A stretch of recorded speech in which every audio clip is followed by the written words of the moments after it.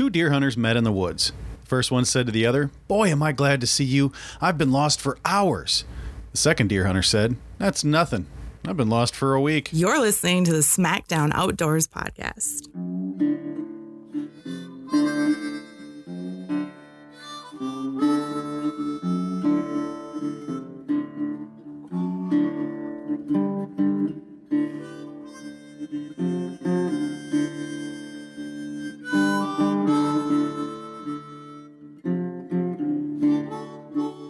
What's up, everybody? How are you? Smackdown Outdoors podcast. I'm your host, Doug Glimmerveen, just an idiot with a microphone and a dream.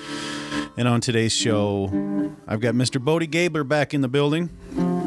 He was on the 5th episode we had called High Five, and we talked a little bit about fishing, a little bit about hunting, a little bit about everything. And on today's show, he comes back and he tells us about his hunting trip to Texas this past year. He did take a nice deer, but we kind of cover the hog problem down there, which we've all heard about. And he tells us kind of what they have going on down there. We discuss whether or not there's really anything that you can do about that issue, because it's such a tricky one, really. And then we also talk about his trip to Africa that he's preparing for. A lot of information on that, which is really good to know if you guys are planning on going there someday. There are some things you need to take into account. Actually, a lot of things you need to take into account that are way different than booking a trip to a different state, you know, or even like Alaska or Canada. So, and then, of course, he's got a recipe that I officially have to announce. This is by far my favorite recipe that we have so far, and I will definitely be trying it. So anyway. And then we actually had some questions come in that we answered. So we want you guys to ask questions on the Facebook page and whatnot. So if you have any hunting, fishing questions, look out for the posts that I do asking for questions, or just message us some questions. It could be about anything outdoors. It can be about me. It can be about a guest. It can be about it, whatever you want. So without further ado, here is Mr. Bode Gaebler. Mr. Bode, thanks for joining us again. Thanks man. for having me, man. Yeah, Mr. Bode Gaebler. If you guys have listened to the show, the 5th episode called High Five, and I named it that because we literally did a high five in the episode. He was on there, and we talked a little muskie, a little offshore, saltwater fishing, a little hunting, a little Texas, a little bit of everything. And today we're going to talk about Texas and Africa, and who knows what else. No, hunting. Yeah, hunting. Whatever. Hunting, whatever. We're breaking up all these fishing episodes I've had for the last month or two. Get some hunting in here. So, but first, what we're going to do is we're going to head over to the Minnesota Master Angler Award, brought to you by the Minnesota Fishing Museum and Hall of Fame in Little Falls. And the reason I picked this one out is because this here is Emily Anderson. And on August 12th, 2007, she caught a 27.5-inch walleye on Lake Alexander here in Morrison County. And the reason I picked it out is because it was Emily's first walleye with no help. Now, my first walleye with no help was 26.5 inches, and I was I was 7 when I caught it, and she looks no more than about 6 or so. So that's why I picked that out. Yeah. But yeah, on August 12th, 2007, I kind of went way back to the beginning, and I'm doing all the early ones and whatnot and working my way up. So I'm finally giving people their due. Yeah, right. Their shout outs. My first walleye was a 26, but I wasn't even walleye fishing, I was bass fishing. Oh, really? Yeah. Nice. Yeah. No, we were on Mille Lacs, and we were actually walleye fishing. Mm-hmm. And then we go back out because we took that one into the freezer at which one was it? One of the launches or whatever, bait shops. Put it in the freezer for the taxidermist, and then went back like on the Garrison side. Yeah, it was the Garrison side. It was. I just remember the place being blue. I can't remember what. Oh, it's behind the gas station. It's still there. It's still got the same name. I just can't remember what it is offhand. But anyway, I think I know what you're talking about. Yeah, so we put it, take it in there, put it in the cooler, go back out, and I hook into a bigger one, which We can't get off the bottom. Couldn't get off the bottom. Yeah. Couldn't get off the bottom. Finally broke off, and I was like, damn it. That's how it goes. That's the one I wanted. Yeah, so Emily Anderson in 2007, so I'm guessing she's probably almost out of high school at this point. Congratulations, Emily Anderson, for getting your Master Angler Award for that 27.5-inch walleye. Good job. Good job. Now let's head over and do some news. We've got 2 pieces of news I want to touch. One, come on. Anytime you want to work here. There we go. Shakopee Man is Snowmobile Safety Instructor of the Year. Kim Workmeister of Shakopee has been named the Minnesota Department of Natural Resources Volunteer Snowmobile Instructor of the Year for 2018. During his 42 years as a volunteer instructor, Workmeister has instructed more than 3,500 youths and adults on how to operate snowmobiles safely and responsibly. He's also the longest acting member of the River Valley Trailblazers Snowmobile Club of Shakopee and Jordan, having been involved for more than 45 years. In addition, he clears and grooms trails and coordinates a snowmobile map for Scott County. Kim is extraordinarily active a volunteer who truly cares about passing on Minnesota's safe snowmobiling tradition to new riders, said Conservation Officer Bruce Lawrence, Recreational Vehicle Coordinator for the DNR's Enforcement Division. He understands the connection between safety training and fewer snowmobile crashes. Volunteer instructors like Kim are a big part of the reason why snowmobiling in Minnesota is such a safe activity. That is pretty cool. 42 years teaching people how to safely use a snowmobile. I didn't even know snowmobiles were that old. That's a lot of cold. Yeah, a lot of cold, but hey, it's people like this, and he's also grooming the trails and whatnot. So anybody who's in that area, please say thank you to Mr. Workmeister. He's he's helping you guys go have a good time. Let's see here. There was one more, and this one here is, where did it go? This one made its rounds on Facebook and the news and everything. The DNR certifies huge lake sturgeon as new catch and release state record. Minnesota has a new state record lake sturgeon so large that anglers had to drill 5 holes to fit the 6.5-foot long fish through the St. Croix River ice. The Department of Using a 6-inch auger? No, they're well. The problem is that they a lot of times they do that. Yeah, they do the alligator roll. Yeah, so they get all tangled up, and it's just easier getting them out of the hole that way. Early on in the effort to catch the fish on February 9th, record holder Darren I'm sorry, Darren, I know we're Facebook friends and whatnot, but Troseth, I believe that's how you say your last name. I'm sorry, Darren. Knew he had something special on the line. I've seen a lot of big sturgeon in my life, but I was stunned when I got a look at it, he said. Darren, I'll just say Darren and his fishing companion John Kimball were ice fishing on the St. Croix near Bayport. So now that place is going to be flooded full of people trying to catch that fish again. To get away from other anglers, they were at a location they had never fished before. When he hooked the record fish, he was out fishing out of a double hole he'd prepared. Apparently he needed to go a double hole. With his auger, a triple double. Yeah, right. With his auger battery about to die when he was able to drill a 3rd hole, but the fish still did not fit. So he took to Facebook to put out a call for help. I didn't hear anything about this. I never did either. Put out on Facebook a call to help anyone in the area with an auger. Within a few minutes, 2 anglers who he and Kimball had never met before showed up with an auger and expanded the hole. In the meantime, he's hoping and he's praying and he's going, please, please don't break me off. Now with 5 holes, the sturgeon could barely fit through. Good Lord. They must have been using a small... Well, it says battery, so it makes me think of like those lithium 6-inch. It might be like a 6-inch K drill or something like that, yeah. With the help of his fishing companion, he was able to land the lake sturgeon. He quickly measured the fish at 78 inches, took photos, and returned the fish to the river to potentially be caught again another day. 78 inches. Jesus. Now this is going under the catch and release Catch program. and release just goes by length, yeah. Yep, that's just by length that we talked about with Mike Coldfront Curry on the episode called We Have Failed.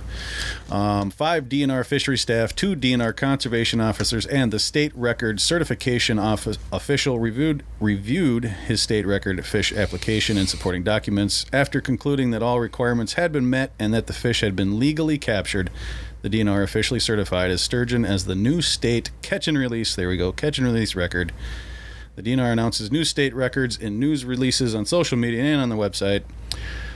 Find current records and guidelines for each type of state record at mndnr.gov/recordfish.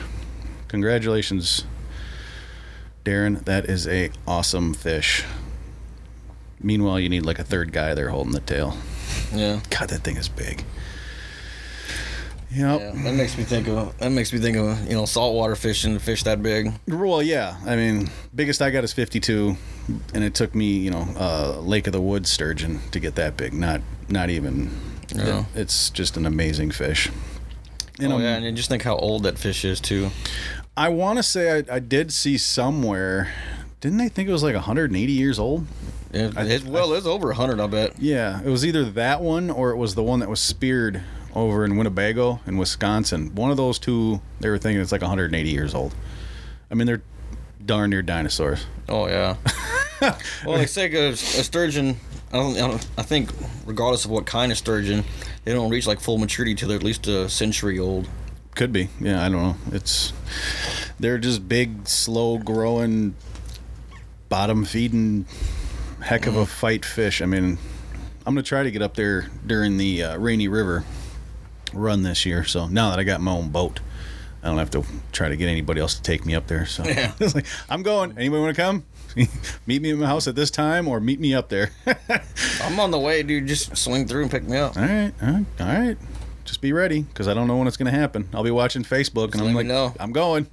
Shoot me a message. Yep. All right. So, Mr. Bode, what's going on, man? Tired of the Ready snow for yet? summer? Oh, God. I'm out in this stuff every day for work. I don't want to see it ever again. This is the most depressing winter ever. It started out great because we got all that ice early, and I'm like, all right, cool. Yeah, that's what I was thinking like last year. Yeah. Ice up nice and, no snow. Ice is up early, and ice is up fast. Yeah. We can get out of there. We can start driving out there pretty quick like last year. Yeah. Nope. No. As soon as it gets close to drivable conditions. Well, we got blizzard. a bunch of ice real early. Yeah. And then it kind of warmed up and stopped, which is what really killed us for a while. But in that first warm up though, then we got that first blizzard. Yeah. And then it's just nonstop. I don't know. I'm tired of it. I need to go somewhere warm and get out of here. Meanwhile, I see pictures of like my entire family and friends down in Texas, and they're in shirt and shorts and tank tops and flip flops. I'm like, y'all can kiss my ass. Well, my grandpa lives in Reno. Well, right now he's actually in Rancho Mirage. He spends his winters in Rancho Mirage, 3 months. So Reno fluctuates fast, though. I mean, one day it'll be 85 degrees, and the next day it's 20 and snowing. Yeah, but then it melts by noon. Yeah, then it melts off. But he's in Rancho Mirage, so I'll call him, and he's like, "Yeah, it's like 75 degrees here." And I'm like, "Yeah, well, it's 75 below and snowing, and blowing to beat hell." Thanks, Grandpa. Thank you. Yeah. But speaking of warm places, somebody went to Texas and did a little hunting, eh? Mm-hmm. How'd that go? Yeah, pretty good. Not as good as I was hoping. Like I say, everyone I talked to, like my brother and my brother-in-law, it didn't put it out there. It was as bad as I thought it would be. We've never had a problem of seeing deer. We've got hogs everywhere. Yeah. But now, hogs are crazy everywhere. I mean, all the feeders we've got, tearing up like crazy. They're tearing up cactus even. It got to the point there's so many hogs on our ranch now. They're chasing the deer. They're chasing cattle. Like my stepdad's cattle that he runs, he's got calves, and we had to separate the calves. Because they're like chasing them to kill them? Yeah.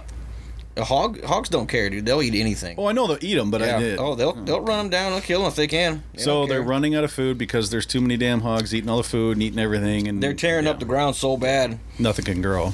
Well, little. It can, but they don't need to. They tear the ground up so bad where their feeders are, Yeah. And it got to the point, like, every time I'd see deer out there in the morning or in the afternoon, 2-3 minutes, they're gone. Because they eat as fast as they can, gone. But the hogs were smart and never saw them during the day. Yeah. And the one time I didn't bring anything for night hunting, I didn't have my red lights, I didn't have my night scope or thermals or anything. Well, didn't they have anything down there that you could have used? Yeah, well, there's plenty. Everybody has stuff like that, but nobody around. This was we left here Christmas Day. We got down there the day after. Day after Christmas, everybody's already back to work. Oh, okay. I got you. So you're just kind of by yourselves down there. Yeah, and we visit family and whatnot. And we had a late Christmas at my mom's there. But by then it was already the weekend. We had to get ready to come back, and and my brother is like, "Oh, well, I can bring all our stuff Saturday." I'm like, "Well, we're leaving Saturday afternoon." Thanks. Yeah. So do they not have enough people down there to take care of the problem? Are they not trying to take care of the problem, or what? Or is it just that far out of control right now? That's how bad the hogs are. I mean, it's not just our ranch. I mean, it's everywhere, all through the South, and it's not just Texas. It's pretty much from Texas all the way down through Florida. Yeah. I mean, hogs are crazy. I mean, they can have like 8-10 babies every time. They breed 2-3 times a year. Like, you can't kill them fast enough. Yeah. Well, we see, you watch the shows and Pigman and all that, news and Facebook and everything. And as many hogs as they kill, they're not even putting a dent into it. No, and that's, it's actually kind of weird because I think I was listening to some podcast, I think it's Missouri, that, like, they don't want you to hunt them because they say it's not even effective. You're almost hindering it. Mm-hmm. Because you go in and you basically blow out an area where, the DNR or whoever it is, they can actually do a better job of finding them and eradicating these pods instead of hunters going in and shooting one and then they spread out and then they're gone for a day. Because the way they're doing it, I mean, it's almost like deer hunting in a blind. It's like, okay, a few hogs come in. Well, I'm only going to shoot that one hog. Yeah. Where the game wardens and the DNR, they'll go in there several people at a time. If they're not trapping them in these giant traps, they can catch 20-30 hogs at a time. Yeah. There's 2 or 3 or 4 guys with semi-automatics and with ARs and SKSs and whatnot, and they're just blowing them down. Helicopter hunting. Yeah, and that's the way we would do it. Especially like back in high school and college days, it'd be 3 or 4 of us a lot of times, like me, my brother, some cousins and friends, and we'd be out looking over on the edge of a field at night. And be pitch black, or the full moon's going, that's about it. And you can just hear them coming. And then this was way back in the day when night scopes just came out for civilian use. Yeah. And I bought one, compared to nowadays, it sucked. But back then, I'm thinking like, oh crap, yeah, this is awesome. Right. Paying out the ass for it. Yeah. And it looks like some cheap ass video game that you. Yeah, and it wasn't even one for your gun. It's just a the mono, to look through. But it was when they first came out, and I was like, hell yeah, this is awesome. Oh yeah. So I'd sneak around, and I was like, okay, I can see them. There's like 30 of them, and they'd be like 100 yards in front of us. And next thing you know, it's like there'd be 2 guys on the back of the truck, and I'd be on the door, and my brother be on the door, and there'd be somebody else next to me, and we'd all have, semi-automatic shotguns with slugs, or AR-15s, or SKSs, and one friend of mine had his grandpa's .30 carbine from like Korea. Still he took care of it, and it still fired like crazy. Oh yeah. And all of a sudden, like we'd have spotlights and KC lights and turn the brights on the truck. We'd all count to 3, and as soon as you turn them lights on, everybody just starts shooting. Yeah. But there'd be like 50 to 100 hogs a lot of sometimes even. Right. Most of the times 10 to 20, but sometimes you wouldn't even believe how many freaking hogs there were. It's crazy. 3, I mean, just mow them down. We'd shoot like 10, 15 hogs at a time. But it's only 10 to 15. So you take out 20% of the population. Yeah, but that's just that group. There's hundreds of groups like this. Yeah, and I don't know if there's really a good answer for it. The only good answer would be to poison them all. But then when you do that, you're going to kill everything else. Exactly. Yeah, you can't poison them because everything that eats off of them or eats where you're putting the poison or whatever. So the only thing I would ever think of is be like you'd have to have a large group of people, almost like a company size group of people. They would go place to place, or ranch to ranch, kind of thing, and farm to farm and whatnot, and just use every means they can. Hunt day and night and any means necessary almost, rather than poisoning kind of thing. Kill everything they can find, and once they kill off this ranch, go to the next one. Just keep doing it. Yeah. But it would take, I would think, just off the top of my head, I would think 100 people. And you can't just do one ranch, and some of these big giant ranches, yeah. But, I think it would take more than that. I mean, because 100 people isn't many people when you're chasing millions of hogs.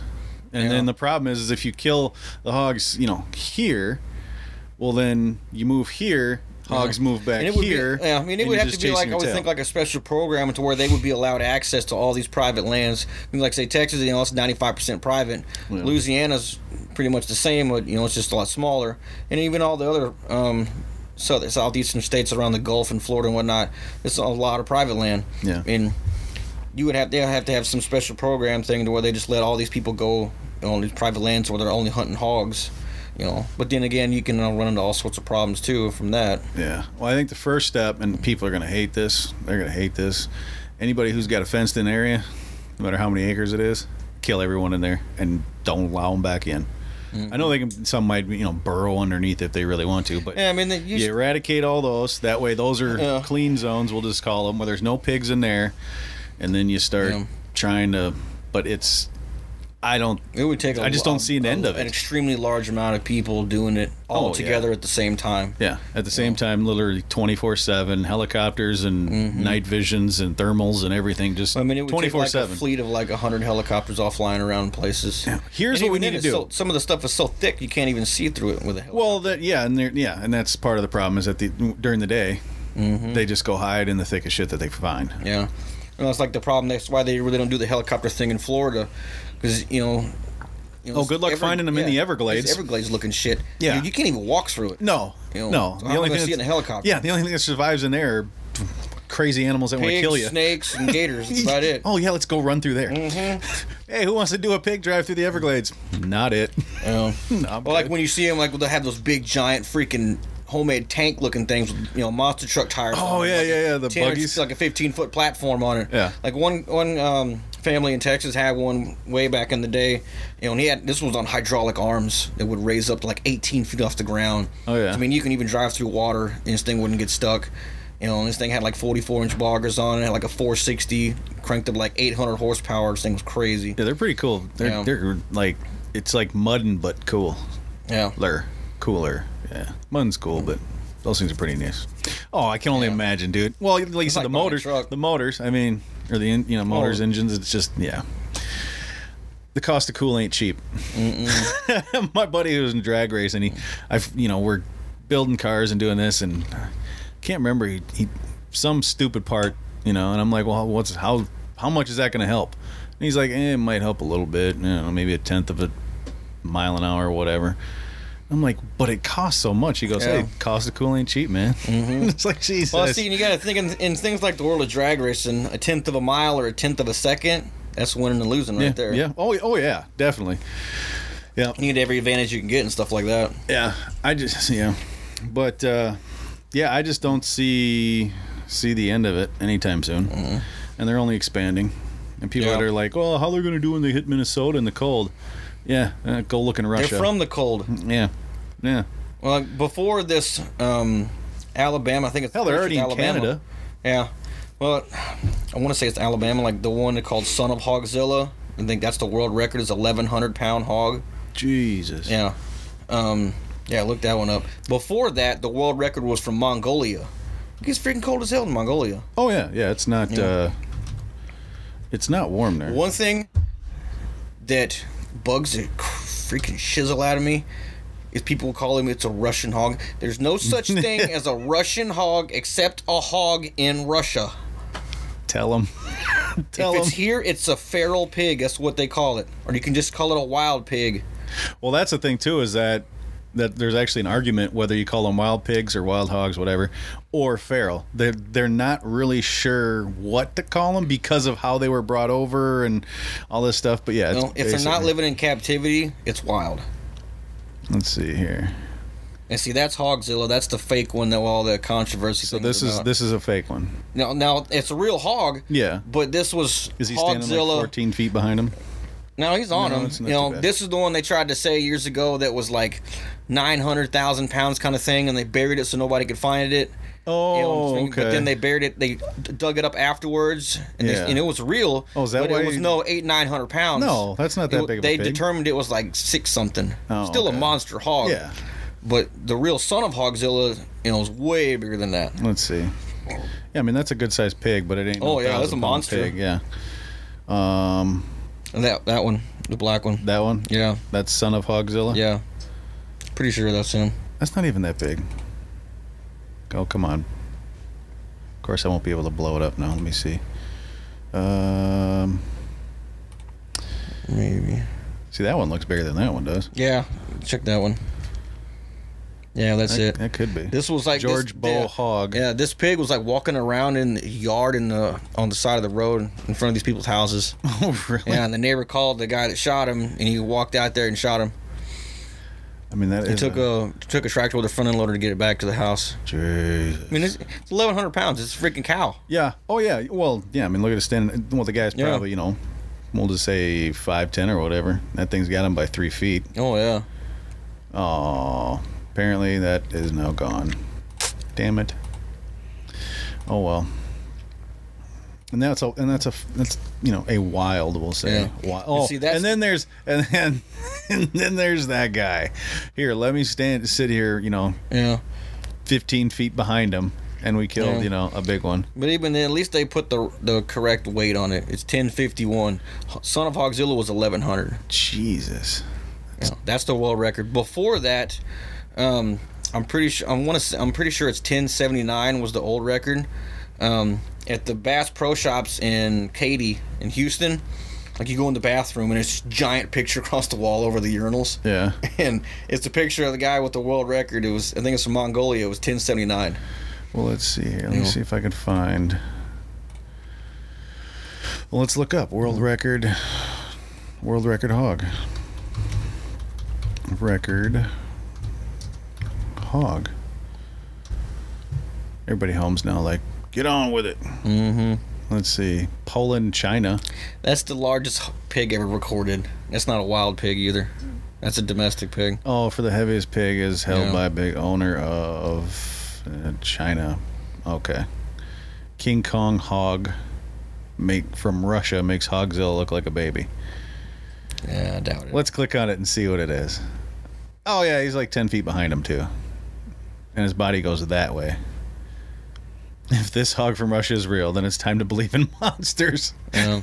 That's like putting the phone up next to this bottle. And Oh it looks yeah. monster. Oh look at this shit. He's like 8 feet behind the pig. Well, you can see in the picture. Look how far back the car is, and he's Yeah. next to the car Right. compared to the hog. Yeah, that's a big hog. Oh yeah, it's probably what 300-400 pounds. Oh, I bet it's bigger than that. I Think bet so?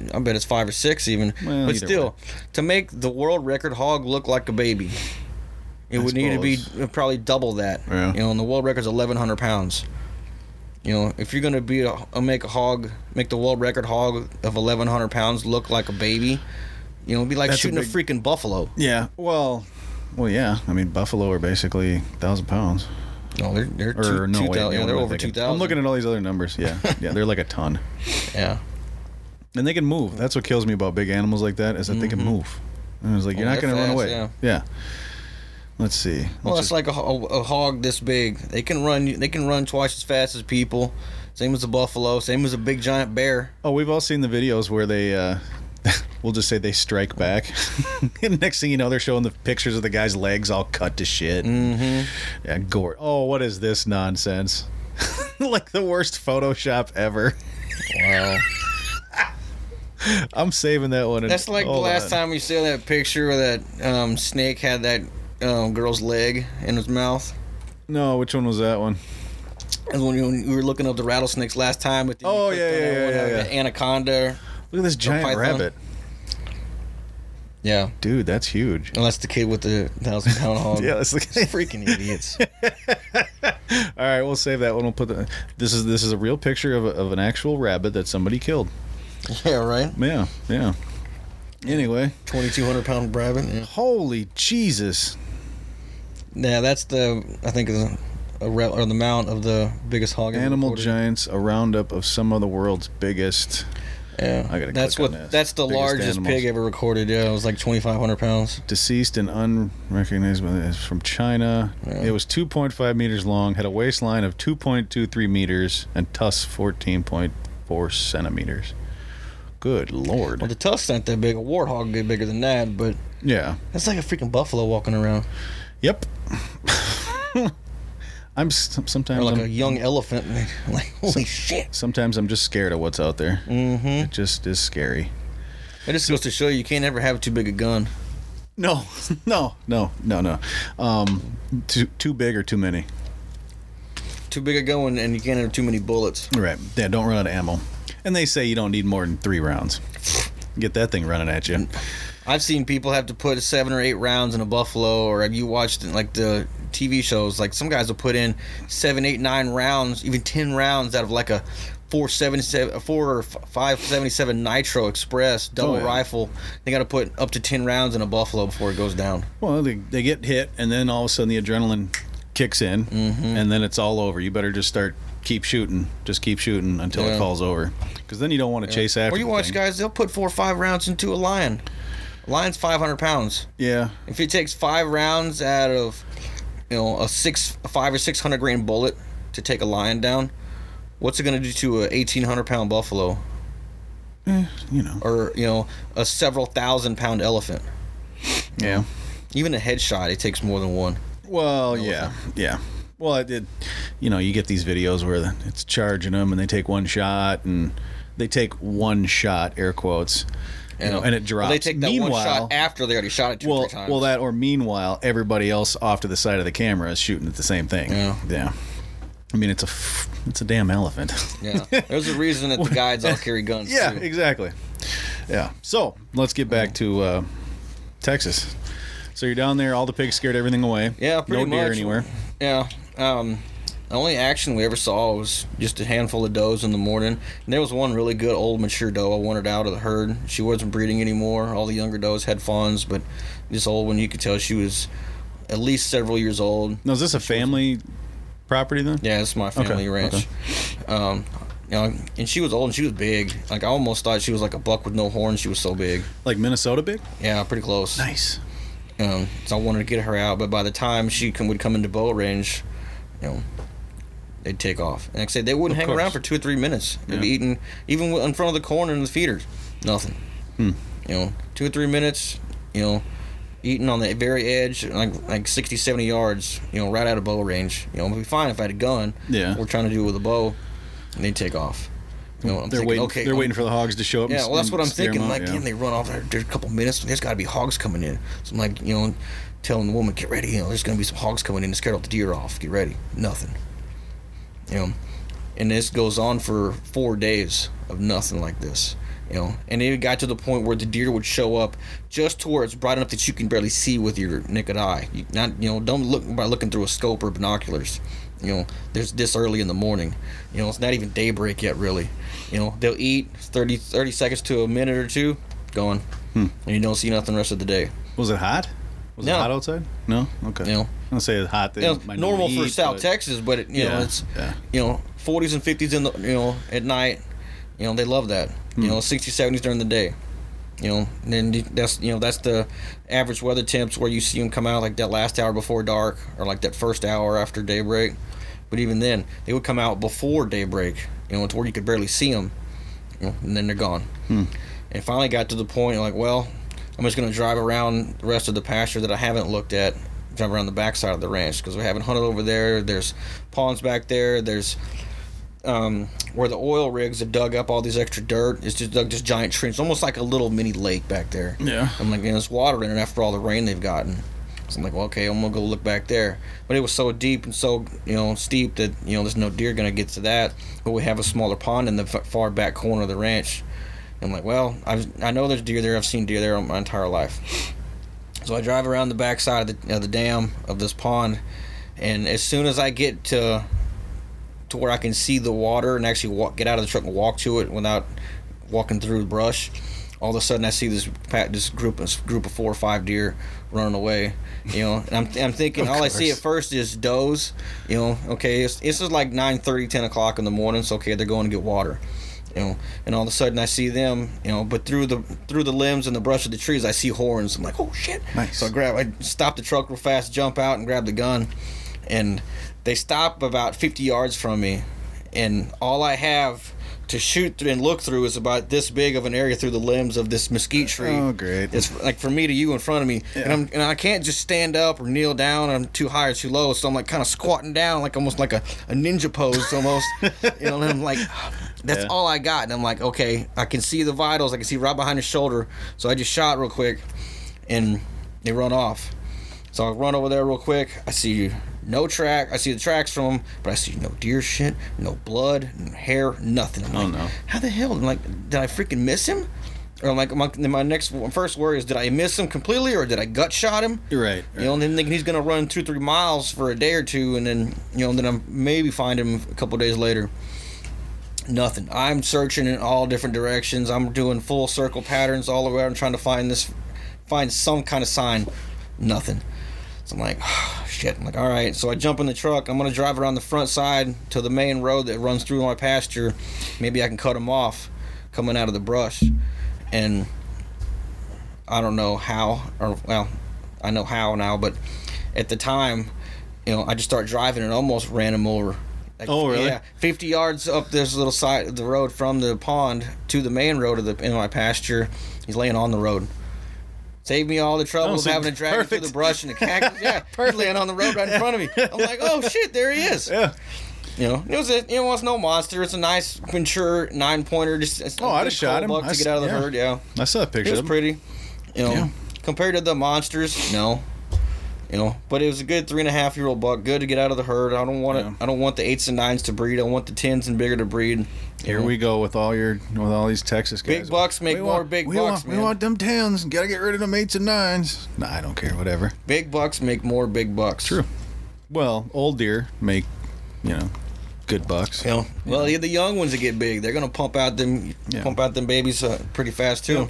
Well, there's a whole, it's kind of funny depending on who you talk to and depending on what you read and what all this, the whole what you take out, when you take it out, do you just let everything grow? Because you never know what it might turn into. Because there's the one guy that he had that one little spike that turned out to be a big deer at one point. Yeah. But then everybody else is like, I've been proven wrong on that. A spike can blow up into a freaking monster. A 6, 7, 8, 9 pointer, they can turn around the next year and have 20-something points. Yeah. Like I've seen it happen. I was proven wrong on that. And then deer can also get big at like 3 and then drop off from there. Yeah. So the guys that are like, well, I'm let him go till he's 4.5 or 5.5, and then next thing you know, they're like, well, I don't know what happened. All of a sudden, you get smaller. I think that's more of the pressure on the deer, the amount of stress, because whitetail deer, they stress so freaking easy. Well, stress. It's like you look at. Was there a drought? How was the food? Everything. I think that's the biggest factor in it. How was the winter? Yeah. If you're looking down there, it's not so much of a winter. But still, it's the dry season kind of thing. Yeah. Or it's the wet season. Was it flooded? Was it drought? What are you feeding them? How often are you feeding them? Now you see these deer farmers that the pinned up bucks, the breeder bucks and the breeder does, they live in this food plot. So that's never going to factor them. Right. Now when you're having the ranches to where they sell hunts on, it's not these bucks that are put in these pens, their entire life, and then, okay, tomorrow's opener, let them out. They don't do that crap. No. Contrary to what everybody thinks. Well, Texas, you go to a ranch and it can be anywhere from, well, there's small ranches, but it can be, what were we talking about? Was King's Ranch was 50,000 acres or whatever? King Ranch is $1 million. Oh, is that the million? So there's Ox Ranch is 18, 777's 15,000. My grandparents' ranch is 6,400. It's all low fenced. Like say, proper management. So low fence, which means free there's range. A fence there, but they can jump over it. The fence is there for the cattle. Yeah, they can jump over it. We're talking like barbed wire. Yeah, it's a regular normal barbed wire fence. So it's fenced, but it's not. It's just like anywhere else. Yeah. So. Yeah, but even if it was a high fence and it's still 16,000 acres, it's got its own ecological bio or whatever system. I try to sound smart. What's the proper term for that? What is it? Bio something? I don't know. I don't know. Their home range is smaller than these big ass ranches. Put it that way. Right. They're never even going to see a fence in a lot of cases. Right. You know. Although I'll tell you, it still would be weird for me to go somewhere that's, say, 10,000 acres, knowing it's a high fence and they can't get out. It would still be kind of weird. Just knowing. I mean, I know that... It's weird when you think about it sitting here, yeah. But when you're there, you're not thinking about it at all. Because you're looking, okay, say you're standing up on the roof. Look on the roof of the house or on a hill that overlooks the whole place. You know, it looks like looking at freaking mountains or looking out in the open plain somewhere. All of this is my land. And can you see a fence? Mm-mm. Right. Yeah. You know. It's not when you can drive 30 seconds and find a fence and then drive that opposite direction. This isn't a high fence, 50-acre little plot, where you're breeding deer. Right. These are monster places, and even then, like I say, the lifetime roaming areas of these deer. They typically stay in about the same areas, And I say what people don't think about, the biggest part and the biggest reason, rather, of these high fences is not to keep the deer in, is to keep other deer out. These are specific deer, especially these ranches that are high fenced. They're selling these hunts for the genetics to make sure that they don't get they want pure deer. genetics, and they say, I want these bucks, and these does. I want these deer to breed, and I want these deer to produce monster bucks. Yeah, they're farming and good farms. Yeah, they're farming deer. Yeah, in a sense, but like I say, it's not controlled like a deer farm. They're not doing AI. They're not putting a specific buck and doe in a small pen to where only they will breed. Right. They're managing the deer on their property, but it's not to the point of a trophy deer, like the freak bucks we say. Yeah. It's strict, but not in a strict say they're breeding cattle or breeding pigs and kind of thing. Yeah. That's where the proper management comes in. Yep. Get rid of the crap, get rid of the old stuff that's not breeding anymore, take them out to where they can't fight and beat the crap out of the younger bucks to where they're not even allowed to breed. Right. In some cases, they kill them. Oh, yeah. And especially when you get into the bigger animals like elk.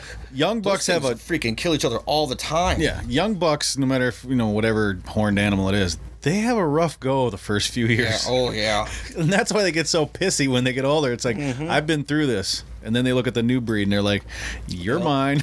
Like, you come over here, I'm going to whoop your ass. Kind of exactly. It's like, so, initiation time. But then when you look at the bigger animals like elk, they fight to the death all the time. Well, there's so much testosterone. Yeah. So much, so much mass and antlers and everything just flying all over the place. Yeah. People don't realize, too, how sharp elk horns are. They're not. When they're rubbing and when they're scraping and they're rubbing, and the two things they're doing when they're rubbing like that, when they're in the pre-rut phase, like when they're rubbing the crap out of these trees, and it's not like a whitetail where it's just a tree or a tree limb like this bit thick. No, they're walking up to a freaking tree as big as thick as us. Yeah, they're taking pine trees out. Shit out of these things. Yeah, they're rubbing these things raw down to the freaking core almost. What they're doing. Yeah, they're sharpening their horns. They're building up their horns, but they're working out. That's their exercise. They're building up their neck muscles, that they can get ready to fight, because they know that every single one of them's going to fight at some point. Yeah. And a lot of times it's fight to the death. Like I say, you can look at pictures or videos, like you can see them on Instagram or Facebook and YouTube. Like somebody killed an elk, but then all of a sudden, when he's getting ready to skin the elk to pack it out, all of a sudden he finds a freaking 12-inch horn stuck in the side of his skull. Yeah, there was just one the other day I saw on Facebook. The guy pulled it out with a pair of pliers. It's a freaking horn like this damn long, sticking out of his head. Yeah, and it was an older elk too. Yeah, and I can't, was that one like from previous years or was that fresh? I can't remember. Yeah, I think it was last year before. But I mean, when he found it in there, was it? Did he think it was from that year, or was it? I thought it was. I don't know. Okay. I would think from the year before. Yeah. Because it would look pretty old, like it'd been there for a while. Okay. Yeah. But then other times you see them big son of a guns walking around with arrows stuck in them still. Oh yeah. Oh, I can't tell you how many. Well, even deer. Mm-hmm. The guy capes it out, or the butcher or whatever, and he's finding arrowheads and bullet fragments. Bullets. And that's the one thing as humans, we are so weak. Yeah, we are so weak. It's evolution. We get a paper We're cut. We're smart and as hell compared to all the animals, so our bodies are weaker. Right. And all these animals are stupid, so they need to be tougher. That's how they survive. Right. They're they don't know how to build, and they don't know how to talk. Yeah. whatnot. Well, it's survival. Yeah. They eat, they bang, and they survive. Their life cycle is, That's it. Eat, sleep, Yeah. Eat, sleep, shit, fuck. That's their whole life, Pretty much. Pretty much. That's just animals, though. Yeah. But, humans, we're soft bowls, just big old, we're soft, like, pillows of just mush. We're emotional. Well, there's that too, yeah. But Don't hurt my feelings. Don't. Safe space. Find my safe space. I'm offended. Don't get me started, Let's man. not go there. I try not to get I could political. go for hours on that Yeah. crap. No, humans are just big piles of mush, and we wouldn't survive more than a year. No. Not without tools and all that stuff. It'd be just Depending on where we are, we would make it a day. right. Yeah, people. Yeah, it's funny. It's like, oh, I'm tough. Yeah, okay. Well, like you look at the shows of like these survival experts, like they go out in the woods, with nothing, Yeah. Now the people that do that, they're some of the best known survival experts in the entire world. They're not just taking Joe Schmo or. That's what these guys do for a living. They're not pulling some city idiot out of the Twin Towers or out of New York City. Yeah. Okay, you're in the African bush.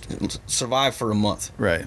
Well, they get that naked and afraid. Yeah, but even then, they're all accomplished survivalists. Well, and they've also got somebody else with them. School. Yeah. And they got somebody else with them. Yeah. And even then, most of them have their own school that they teach survival tips on. Right. They're not just pulling some idiot, out of the cubicle somewhere. Go 3 blocks over here.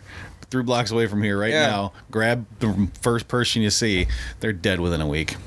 And that's just dumping them off. Even. That's dumping them off into the Chippewa National Forest in Minnesota. They're dead. First dangerous animal they come across, they try to climb a tree. Oh, it's a bear. Sorry, you're still screwed. Right after you're still screwed. Or I'm gonna outrun a wolf. Yeah. Good luck with that. Yeah. Well, they wouldn't be able to make a fire. And then they die of probably some sort of poisoning in the water. They get hypothermia in one night because they wouldn't have anything. Well, even in the summertime. Well, we'll just say in the summertime. Hyperthermia. Well, whatever it is. Yeah. But here it wouldn't be so much of hyperthermia. They would die of dehydration. Yeah, because they would probably die of dehydration because they drink some water that they couldn't purify, because they couldn't build a fire that would they couldn't boil it out, so they'd get the diarrhea, dysentery. Yeah, so they'd die. Yeah, because humans are soft. Humans are soft. So, what else did you do down there when you were in? Visit family. Yeah. Hunt. Anybody else get anything? No. Just you? You and your one lonely deer? Yeah. Oh, well. Yeah, we were hoping for some hogs, but, of all the animals that you can hunt, I would say they're one of the smartest. They're not... Well, are they smart, or are they just... They can adapt really easy. There. Yeah. But it takes a smart individual to do that. Wow. I've seen, and it's no freaking joke, I've seen where we used to trap these hogs, and, they'd be big enough, little bigger than a table, close to this room size, and you have one big giant sliding door.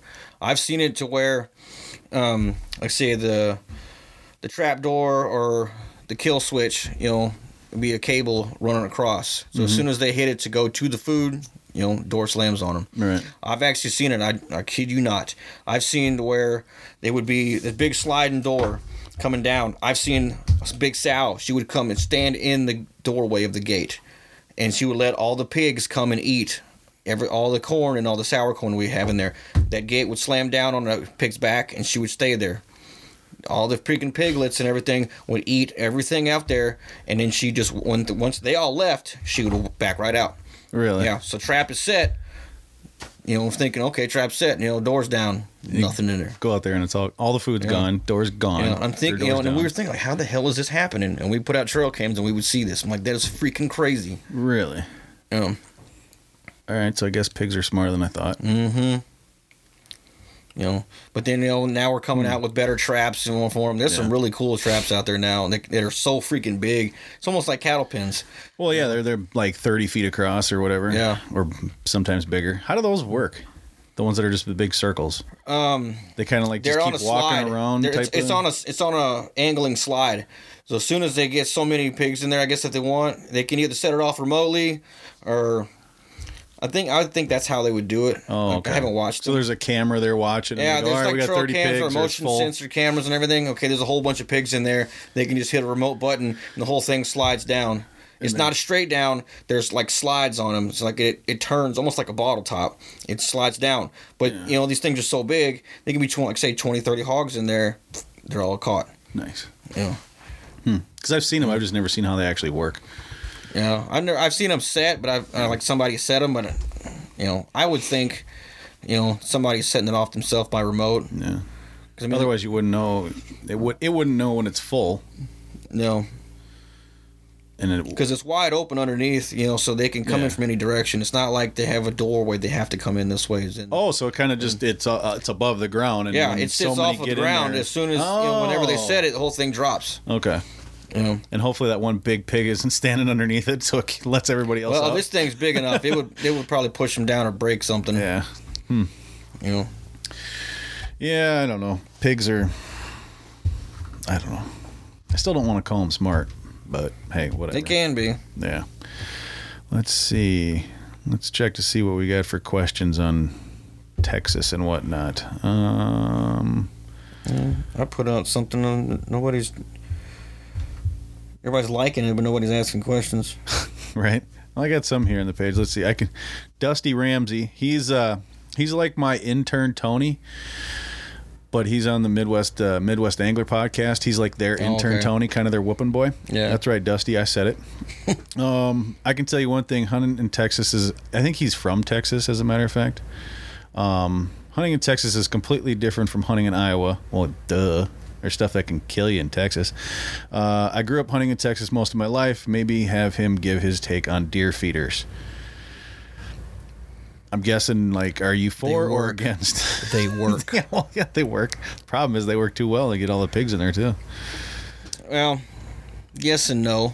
Because there's other places where you've seen, it's like an old man. He doesn't even hunt. 80-something-year-old man, retired, but he's got cattle on his ranch. And then the pigs and the hogs are coming in there and they're killing his cattle, And he would, have me and my brother come over and we'd kill all the hogs for him. Yeah. There's no feeders there. They don't even hunt. This old man, all he does is drink his coffee on the front porch and goes to town, drinks more coffee, and then eats and goes home and drinks more coffee. Yeah. It would, if you couldn't use feeders in Texas, would it be kind of like bear hunting without bait? Or would deer would you be able to hunt them just like normal? Figure out a way to find them and you whatnot? Would. I mean, when it's proven you can hunt without a feeder, Yeah. Or you can hunt without a food plot. Yeah. Now, granted, there's not going to be as many deer shot, and there won't be as many big deer shot. There'll still be hunting, and there'll still be deer killed. It just wouldn't be in the numbers because it's not okay. Would it be like a dramatic drop? Like if they said no feeders. Maybe at first it would be a pretty dramatic drop. I mean, after a few years, I think people getting used to it. Yeah. They'd actually get out and start. Back up. They'd get out and start scouting a little bit, and not just set the feeders up. And it's not even that there was scout more, because it's a completely different style of hunting down there than it is up here. Well. I mean, we don't have feeders. We've got more. Okay, well, put it this way: it's comparable to bear bait. Yeah. Like you're scouting your area for bears. You're looking at travel areas. You're looking at funnels areas. You're looking for where they bed, where they eat, where they get water. Same thing you're doing with deer. But with the deer feeders, same thing with bear feeders. Okay, this is probably the best area. This is where he travels through daily. I'm gonna put my feeder here. I want him to stop and eat food here for me. So I can kill him. It's the same idea and the same concept with deer. Now, granted, everybody's got private land, so they're doing it themselves. Mm-hmm. They're not doing it, like on public land like here.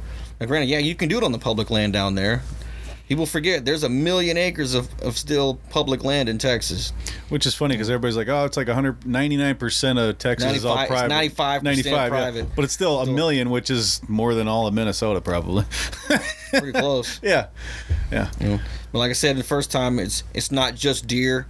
Some of it's exotics. Some is deer. Some is deer and turkey. Some is everything. Right. Some is only waterfowl. Some is only upland birds like dove and quail.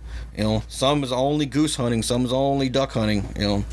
It's a mixture of everything. I think my problem is like when it comes to looking at Texas deer hunting, it's like, okay, so it's like what you see on TV. Senderos and just a bunch of scrub brush, and you got a lane cut and here, and you got a lane cut there and there and there. But it's not like that all over the place. Not everywhere. Right? No. I mean, you've got when you're seeing the senderos like that and the long cutout lines, that's the southern part of the state. Right. That's where it's super thick mesquite trees and mesquite bush and cactus everywhere. You're in the hill country. There's almost no mesquite. There's almost no cactus. It's a small mountain range. They call it the hill country. Yeah. But it's small. It's a small mountain range. It's white gravel. It's these super thick ass thorn bushes, and it's almost like little mini African acacia bushes. Oh god. Yeah, they're not big thorns, but they're freaking razor I ran into sharp, those man. in Wisconsin. Those things suck. Mm-hmm. Now imagine being so thick you can't even walk through it. Yeah. Now, is what there it's like in the hill country? Is there like forests like Minnesota, up north? Like all the pine stuff? Yeah. Yeah, that's East Texas. Okay. Like say we have Lake of the Woods here. Yeah. Texas has Lake of the Pines. Okay. Oh, really? Yeah. East Texas, the farther you get towards Louisiana, it's super thick, super green. It's like this year round. Even in the droughts, it's pines. It's still freaking green as hell. So that's more like Minnesota hunting. Yeah. Over there. Yeah. Now, granted, it's still private. So you can do whatever you want, but it's comparable to here. There's pine trees everywhere. Few oaks in there, just a little bit, but it's mainly all pines in the far eastern part of the state. It's just such a it's so. I think the problem is that it's so big, and there's so many different types of areas. Yeah, you got your deserts, you got your greens. Yeah. It's hard to just kind of try to label Texas as one style of hunting, because what do you see on TV? That's what's so nice about it. What do you see on TV? You see the Sendero shit. Other than that, you don't ever see anybody else do anything because like I said before, it's like most of the time when they're hunting there, unless they name off a specific ranch that they're at, like we're at the Stone Creek Ranch, or we're Keith Warren's Texas Hidden Springs Ranch. That's like 45 minutes from me. That's where I grew up from. Oh yeah. And that's even a different style of hunting. In that small area, it's freaking sand, like beach sand almost, really? And almost nothing grows there. And there's deer running around there. There's deer there, but there's never been that many. Yeah. But Keith Warren went in there, he bought a ranch, he high fenced it, and he started deer farming. That's what he wanted to do. Now he breeds deer, but he also, has his deer hunting side of it too. He sells hunts. And there's freaking monsters in there now. Yeah. Now granted, he feeds I don't know if he does food plots or not, but I know he does protein pellets. He feeds that record rack feed. Oh, okay. There's a reason they call it record rack. Yeah. They produce record size with freaking horns. It's the kind of deer you look at and you go, okay, now do I eat this thing? Is it safe? Or am I going to all of a sudden be like, roar the next day? Now, granted, but see, and it's not just a giant set of horns on a tiny little freaking body. You're right. He's actually got big they're big body deer. Okay. There's 220-pound deer on these ranches. Oh, okay. These deer that are that live on these food plots from these ranches or get protein pellets, there's freaking big ass deer. I mean, it looks like something like shot a buck out of Saskatchewan. So they might not pass a drug test? I don't know. I've never piss tested deer. But that's what's so cool about it. There's so much different styles of hunting. Yeah. You can go hunt the senderos like you see on TV. You can go hunt the small mountain range. You have the deer are smaller. They used to be, but now there's the food plot craze has gotten so big. Protein pellets, if they don't do the food plots, those big ass deer everywhere. Well, they're now. getting nutrition that they naturally wouldn't. Yeah. So yeah, they're not going to grow big unless all of a sudden they're getting all that. So yeah, like I said, it's just such a big state that there's so many different types of areas there that it's like you can hunt super thick mesquite and cactus and stuff. You can hunt a small mountain range of thorns and stuff and oak, and you can go to East Texas, you can hunt like here, and then thick ass pines everywhere. You can go to the Panhandle, it's all farm country there. You're hunting flat land, like Iowa. Yeah. Okay. Like you better be a badass shot. You better be comfortable taking 400 or 500 yard shot. Or if you're wanting to do like Cameron Haynes, where you want to sneak up on a freaking deer 25 yards with a bow, you got to be a pretty sneaky son of a gun. Yeah. Well, it's Cam Haynes. Big shout out to Cam Haynes. Yeah. What kind of crops do they have? Everything. Just whatever, corn and soybeans and all that stuff. Okay. Yeah, corn, soy, all different kinds of beans, wheat. Everything. Yeah. Yeah, I know. I remember wheat's big. Oh, yeah. Budweiser's from Houston. No, I suppose, yeah. They grow a little bit of wheat down there. Mm-hmm. But that's only a small percentage of acreage of Texas because it's the size of the entire country. Yeah. Well, see, most of the Panhandle, is farm. Yeah. It's almost all flat up there, But then again, you want desert, go out west, Yeah, and then when you do that, you're getting away from whitetails. You're actually getting into more mule deer. You can go mule deer hunting out there. And a lot of these big giant ranches out in the west in the desert, and it's not just mule deer. They've got aoudad sheep out there, or Barbary sheep, some call it. Yeah. It's mountain and mountainous animals. Put it that way. Are those free ranging or are those out there? It's free ranging. Yeah. Okay. Of course, they were brought over here at some point by us, but yeah, now they're free ranging. Okay. Some of it is, and like I said before, there's still free ranging, roaming elk herds out there too. It's pretty much the same as hunting out west in the Rocky Mountains. I gotta start. You're gonna going walk to Texas. a lot. Yeah, you're gonna put some miles on your feet. I gotta start going there. Not necessarily even just to hunt. I mean, yeah, I'm gonna just go down and hunt, but just go explore and go, find these different areas because and it's almost one of these states. Well, it is one of these states, one of the few, if not kind of the only state, the lower 48 that has so many different types of environments. Yeah, so many different environments. Everything is in Texas, short of a rainforest. Yeah, I mean Nevada is just dry. New Mexico's dry. Desert. Yeah, Arizona, mountain, same desert. thing. Arizona's green. Yeah. Some parts green and some parts. Yeah, Louisiana's just a big cactus swamp. Desert. Yeah. Florida is. Yeah, so you got your you got your green, but it's just kind of in the middle of everything because you got Mexico to the south. So it's pretty much like that's why you can still consider Texas its own country. Pretty much. It would take all of the other lower 48 to have all of the features that Texas has. Yeah. Major cities, desert, flat farmland, the mountains, there's no 10,000 foot mountains, I don't think, but there are some big mountains. Like the farther west you go towards New Mexico, you're getting some pretty big mountains. Well, hell, Texas is so big, it's probably running into the Rockies, so. Yeah, the southern end of the Rockies is over there. Yeah, see? Yeah. It's just huge. It's almost, it's hard to grasp. Yeah. It's hard to grasp sometimes, like how big it is. I've driven the east border to west border, from Beaumont to El Paso. I've made that drive, and Amarillo, which isn't even on the border. There's still like an hour and a half to the freaking state line, down close to Brownsville. It's a long ass drive. How many hours? Beaumont to El Paso, I think, was 17 hours. 17. Okay, so 17 hours, and so for me to drive from here, from Minneapolis, we'll say, down to Louisville, was 10. So I can drive from here to Louisville and back almost the same time to go across the state of Texas. From my front door, that's how big it is. Up north to my mom's front door, east of San Antonio, it's like 22 hours of driving. Almost clear across the country, straight off 35 almost. Yeah. But almost that is Texas alone. Yeah. That's how big it is. It's like, 10 hours we'll get to Texas, and then it's another 10 hours to mom's house. Yeah. Well, it's like I remember when I was in the military, when I was first reporting for duty, I was stationed in Colorado. I drove 8 hours to Lubbock, and I still had like 6 hours to go. They didn't even change states. No. Meanwhile, Minnesota, I think it's 4 to the border, to South Dakota, 6 to Lake of the Woods. Yeah, from here. So basically, it's about 8 hours from the north to the south. Yeah. Meanwhile, Texas, you're still driving another 10 hours to get across the state. Yeah, right. Jesus. Yeah. But then too, it's still nice to get out and do other things, because you're not true Rocky Mountain hunting. It's not like you're in Colorado or Idaho, right? Kind of thing. I love that style of hunting too. Like especially like out west, you go elk hunting. I'm too fat for all that. No, you're not. Yeah. No, you're not. Okay. You don't have to go I'm too out of shape for that shit. You don't have to climb the 10,000 foot mountains with me. You can hang out in the 5,000 to 6,000 foot mountains, and there's plenty. You got a horse I can hop on the back of? You can rent horses. All right, cool. You can rent freaking llamas out there. Llama. Yeah. What's his name? He's from Minnesota. Randy Newberg. Randy Newberg? Yeah, shout out to Randy.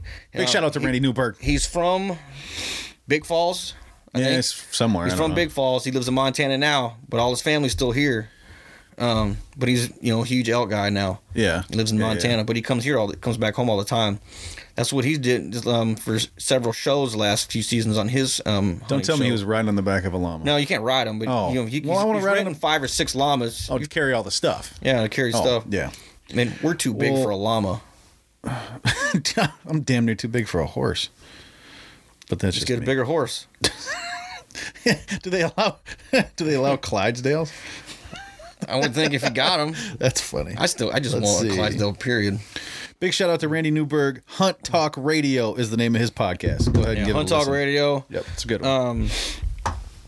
If you want to learn elk hunting, I mean, I can tell you what I know, but it's still nowhere close to somebody like that. I mean, the guy's been hunting elk 20, 30 years, and even him, he'll tell you too, what he knows is nothing compared to some of these other guys. Yeah. Well, and he does a lot of doesn't he do most or all of his on public land too? He is only public land. Only private land that he does is the private land hunts in New Mexico, and it's not because he goes to these private lands to get permission to hunt these. And it's 99% of the time it's pronghorn hunting in New Mexico. That's just the way the state sets that up. And anybody can do this, by the way. It's not just only he or do it. You have to get special permission or pay a shit ton of money to do it. Yeah. The way the draw set up for pronghorns in New Mexico, they sell or they give out so many tags from these private ranches. Like say you and me have ranches together. Well, yours is bigger, and you might have a better herd population, so they might give out 4 tags for yours, and they might give out 2 or 3 for mine. Oh, okay. Kind of thing. Yep. You're hunting it like it's public land, but it is private. They're fenced up lands. Like say, it's not high fenced. So are you applying for this? You're applying for this area for this unit. Okay, so somebody applies to hunt my land, and okay. And for New Mexico, for the pronghorn hunting, you're applying for that unit. That ranch has a unit number. Okay. Same thing as you're doing here for bear, or out west for the elk tags. Interesting. Yeah, I mean, there's a whole nother world of freaking hunting out there out west too. Well, the problem here's the problem that we have as outdoorsmen. There's too much shit to do. We'll never be able to do it all. No. But that's the beauty of it. Yeah. There's always something else to do. It's like what I'm kind of starting to do is like this year I'm going to be hunting bear, and then I'm like, okay, so what do I want to do next year? Where are you going to look for bear hunting at? Up north. I got a buddy that's already got it all set up. I'm guaranteed a tag. I should have been doing it last year, but he couldn't do it for me. Oh, so you're hunting private land? It's public. I think it's public, but it's like he's the only one that does it up there or something. I think he sells hunts? Something like that. Yeah, he's a guide. Oh, okay, so you're paying for hunt. Yeah. So you're getting a guide tag. Yeah, whatever it is. Yeah. That's the way. That's like I say. That's the way they do it out west for elk. You still have to draw. Well, I applied for that area. Yeah. Whatever. But if you're getting it through him, then that's no. I'm not getting it through him. I'm just hunting through him. The tag doesn't have anything to do with him. I'm applying through the state. Did you put his name on it though? No. Or did he put his name on it? No. No. I just applied for that area, and then he's one of the guides in that area. Okay. So, but yeah. So I'm kind of like, okay, so what do I do next year? This year's bear, next year, because whitetail, like I'm almost kind of over whitetail. Like I'll go hunt it during the gun season. Let's see the beauty about whitetails too. It's like, yeah, you're doing the same thing a lot, but you can go to new areas to do it. Yeah. And different terrain to do it, and then your whole strategy has to change. Yeah. Hunting the mountains, like say hunting a Montana whitetail, it ain't nothing like hunting a South Texas whitetail. Oh no! I know. Well, hunting Wisconsin deer isn't like hunting Minnesota deer either. Yeah, exactly. I mean, they're completely different deer. But for me, it's like, what other animals can I go hunt? So bear this year. It's like next year I've either got antelope or it's gonna be mule deer. I don't know yet. No clue. I'm gonna pick one of the two. Figure it out from there. If you want to do pronghorns, I can set you up on a badass pronghorn hunt. Where? New Mexico. It's a hell of a drive. It's worth it. Could be. You got it like 90% of the bucks of pronghorn bucks you would see are Boone and Crockett. Are they guaranteed? Do I get a tag or do I have to apply? It's and how much is you have to draw for it, but it's a landowner tag. Yeah. Because you hunt. It's it's a landowner tag, so you're almost guaranteed the tag. Okay. Like 95% kind of thing. How much is a tag? Is it one of these stupid, expensive things like $400? Because I'm talking like going. I'm talking like just getting in the truck, driving west somewhere, and doing a public If you want to do land something type close, of like go to thing, or, Wyoming. something like that. Go to Wyoming. I think that's what my buddy mentioned. Yeah, Wyoming has Like Eastern some of the best pronghorn. Yeah, some of the best public land pronghorns, and there is. And like you look at certain areas too, like the most Boone and Crockett bucks of pronghorns are from these like 2 or 3 units. And it's freaking everywhere, and there's monster pronghorns everywhere. Now, yeah, you got to draw for it. Yeah. What everybody fails to think about though is because you're hunting right off the highway. I just drive around till you see them. Yeah, like you walk park, 50 feet and there. Well, say like you park your truck, and you walk 100 yards away from the truck, and you're looking, at the hillside, and there's freaking pronghorns everywhere. But half a mile behind you is the interstate. Sounds like Disney World. Yeah, like you're hunting World, but you're hunting like half a mile or less off the freaking interstate, and people going by all damn day. Yeah. But the pronghorns don't care. Well, Like the deer here, they don't care. No, eat on the side of the road. Yeah. Well, they're on the side of the road because all the hunters are inside the woods. Yeah. And then everybody's like, "Where are the deer?" But see, that's the beauty about the units like that. There's Boone and Crockett antelope shot within, on arm's throwing distance of the highway sometimes. That's crazy. There's freaking monsters out there. Antelope are weird though, because like sometimes they don't care. It just seems like just watching stuff and seeing things. It's just like they don't care, or they're used to it, or they're the most paranoid thing on the face of the planet. I think that depends on where you are. I think. Well, yeah, where you are, how much pressure they have, and whatnot. Yeah. But yeah, I don't know. Like I said, I don't know if it's gonna be antelope or if it's gonna be mule deer. So, not sure yet. It'll be a flip of the coin type of thing, and see where I kind of see what who wants to go with. Now, are you going to want a bow hunt or are you going to want a gun hunt? I don't know yet. I think that'll depend on where I go. Because it's like if I go somewhere that's really wide open, I'm not going to try to spot and stalk a antelope from 300 yards. You're not going to? Yeah, no.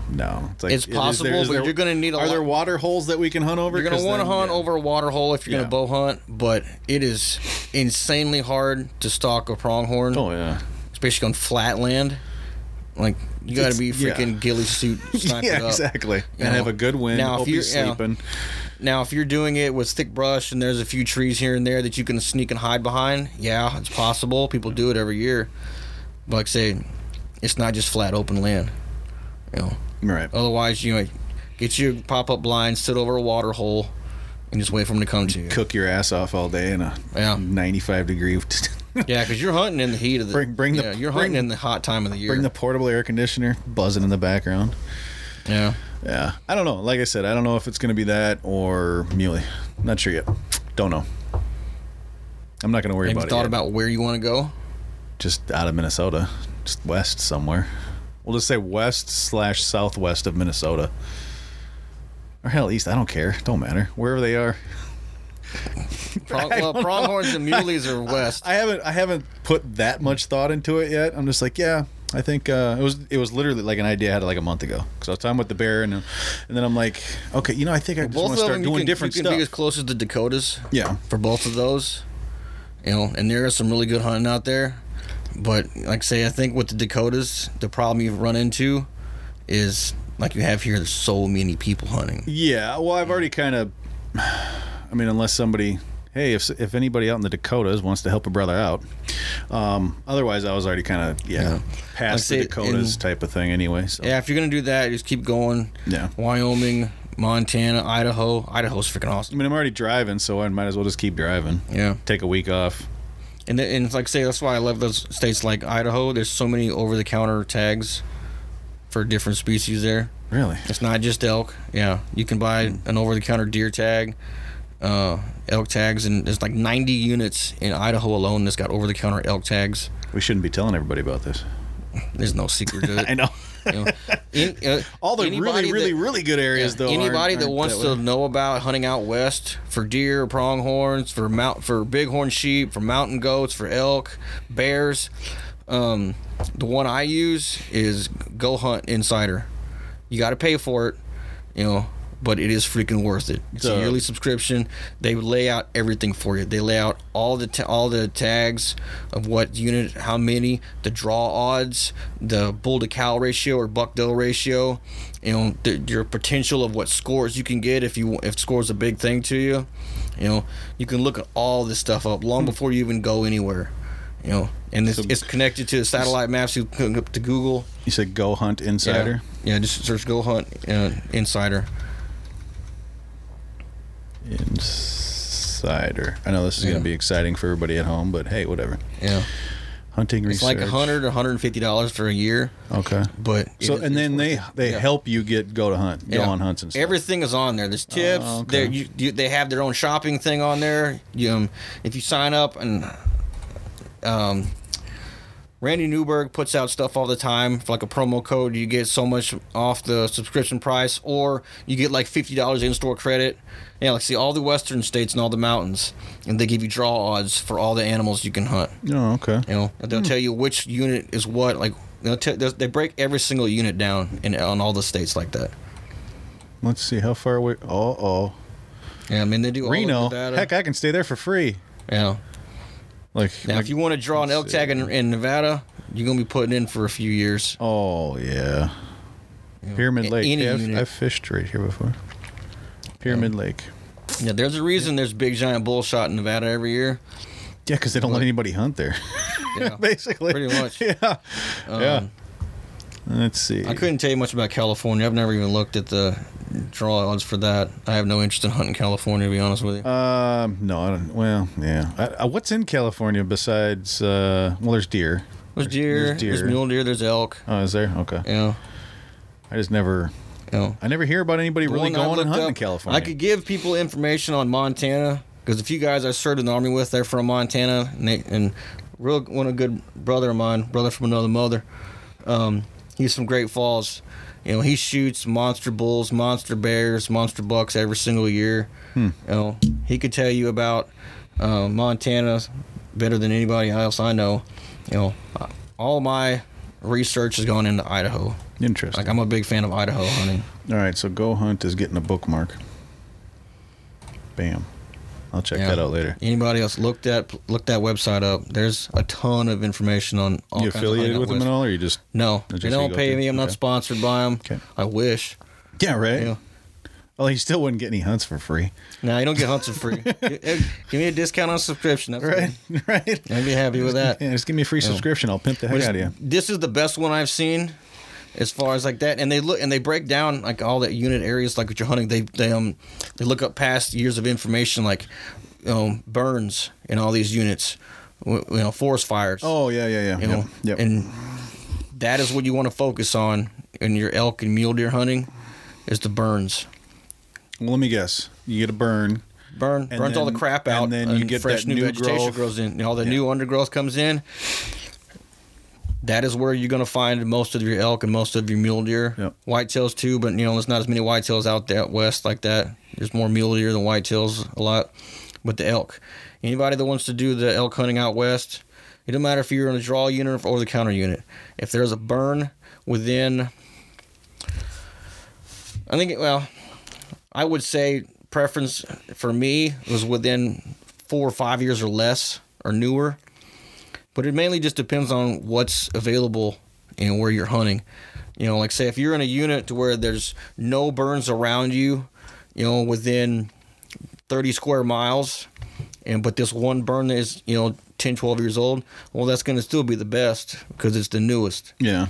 Now, if I'm in this unit over here where there's 4 or 5 burns, one's from 2018, one's from 2017, from 16, 15, they can still be in all of them, but they're most likely a lot of them going to be in that newer stuff. That's cool that they actually go that deep into it. Yeah, they go into a lot of detail for every single unit. That's cool. They pull up, you can look up where springs are, you can look up, water, you can look up lakes, you can look up the trails. They even give you like the elevation markers for the trails that you can walk on. Oh yeah. They mark areas, what's the farthest from the roads or what's from human traffic kind of thing. They can mark all that stuff out. Well, I suppose if they give you as much information as you possibly can, You go out, use their service. They're successful. You're going to come back. So might as well put in the time and give people as much as they can. So it's worth it. That's cool. Yeah, I'll check them out for sure. And there's other websites to do it, and they're really good. Like, well, I know like Cabela's has that, and there's some, a bunch of, but a lot of those things they're so expensive. Yeah, just to be in the club. There's a few free sites to do it. Yeah. You know that you can look up so much for free. You know, but if you wanted to do all the other details and the best stuff you can, you got to pay for it. Right. Like Outside Analytics, I think that's what it's called. Like, I found them on Instagram. Yeah. You know, and you can look up a lot of the burns and like that, and a lot of public roads and stuff like that, and a lot of marked off areas for private land and for what is it? I'm drawing a blank. All the Forest Service where they cut all the trees down. You know, logging? Yeah, all the logging, all the logging services. You know, all that's going to be fresh. That's going to be good areas too. Oh yeah, to hunt. They put up all that information. Nice. You know, on their sites. Well, you know, and there's a lot of them, but the best one I've seen is Go Hunt. Like, they put out everything. That's cool. Well, I'll and like there's the people that do it and that run it. That's their full-time job. Is this website, and they're always looking up new information and new stuff to put out on there. Like say they've got the shopping thing that you can buy gear from them.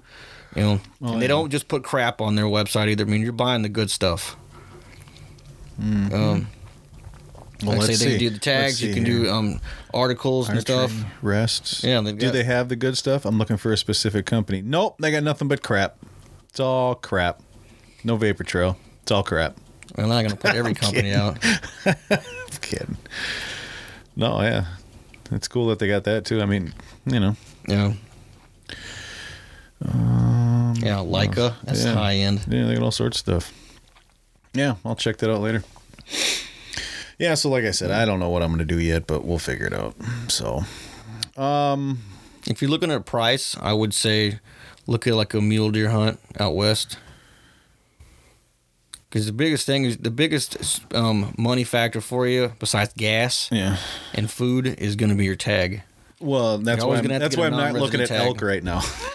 Well, see, and that depends on what state too. Yeah. Montana is the most expensive elk tag for non-residents. It's like $860. Yeah, it's ridiculous for non-resident. And if you want to get an elk and deer combo, it's over $1,000. Yeah, it's like $1,001 for the elk deer combo in Montana. But you keep going to Idaho, it's less than half that. It's like $416 and a quarter for Idaho for a non-resident elk tag. Yeah. Colorado, I think, is about the same. If not, I don't remember. I have to look it up. Colorado's is a lot lower priced elk tag for non-residents. And like I say, Colorado's like Idaho. There's a whole bunch of over-the-counter units. You know, Colorado has the largest elk herd in the world. You know, there's Colorado does. Yeah, really? There's over 250,000 elk in Colorado alone. Huh. You know, you'd think it'd be Montana because it's so much bigger, but I guess it's kind of like Texas. You got your different areas, so elk might not be in the eastern half as much as it is in the western half. Yeah, so on and so forth. But you got to think too. Half of Montana is flat farmland. Right. You know, Colorado is too, but it's not as much. Yeah. You know, but yeah, Colorado has the largest elk herd, elk population in the world. Well, they must be doing something right then. Yeah. Well, see, like the best areas, like any other state, there's the draw units. You know, you're not gonna. 99% of the time, you're not going to walk in an over-the-counter unit and shoot a 400-inch bull. It happens. You're not? You know, come on. It happens every so often. That's how it is on TV. Somebody shoots a Boone and Crockett bull. That's how it is on TV. You know? What are you talking about? They always shoot them big ones. Yes. And sometimes it is on and they're public paying land. For it. Well, see, the thing that they don't say and don't mention on these shows, they're hunting public land, but this public land is surrounded by private. Right. So you have to pay a trespassing fee to get to that public. Yeah. You know, well, that's because you pretty much call it private and land. that's because of the checkerboard. There are all these different, you know, when they were setting up these plots of land. I mean, it's a checkerboard. And even with that, you have to look at the rules that each state puts out. You know, sometimes you can cross right at that corner to where these checkerboards come out. Other times you can't. Nope. And like you can't even walk through it. Listening to, I don't know, was it Ranella's? They were talking about that. What state was that? Was it Montana? It might have been Montana they were talking about. But there's like 250,000 acres of public land or something. It's just some asinine number that is untouchable. You cannot get to it. You can't. Yeah, you can't drive or walk to it unless you have permission to across that land, and it can be that piece of public land, and this one here, those corners are touching, but you can't step over that. Yeah, it's ridiculous. There's no corner hopping or corner jumping. The only way, see, the only person I've seen that, I know there's people that do it, but the only person I've seen that actually filmed it, that you can access this public land, is Randy Newberg running a freaking helicopter. Yeah, he has somebody fly him out there in a helicopter, and he drops him off, and then he's like, okay, come back in 4 or 5 days. Right. Yeah. But it shouldn't take a helicopter. It shouldn't take a helicopter. But see, then you got places like Rocky Mountain Elk Foundation. Like their whole thing is they're trying to get these public lands accessible for people. Yep.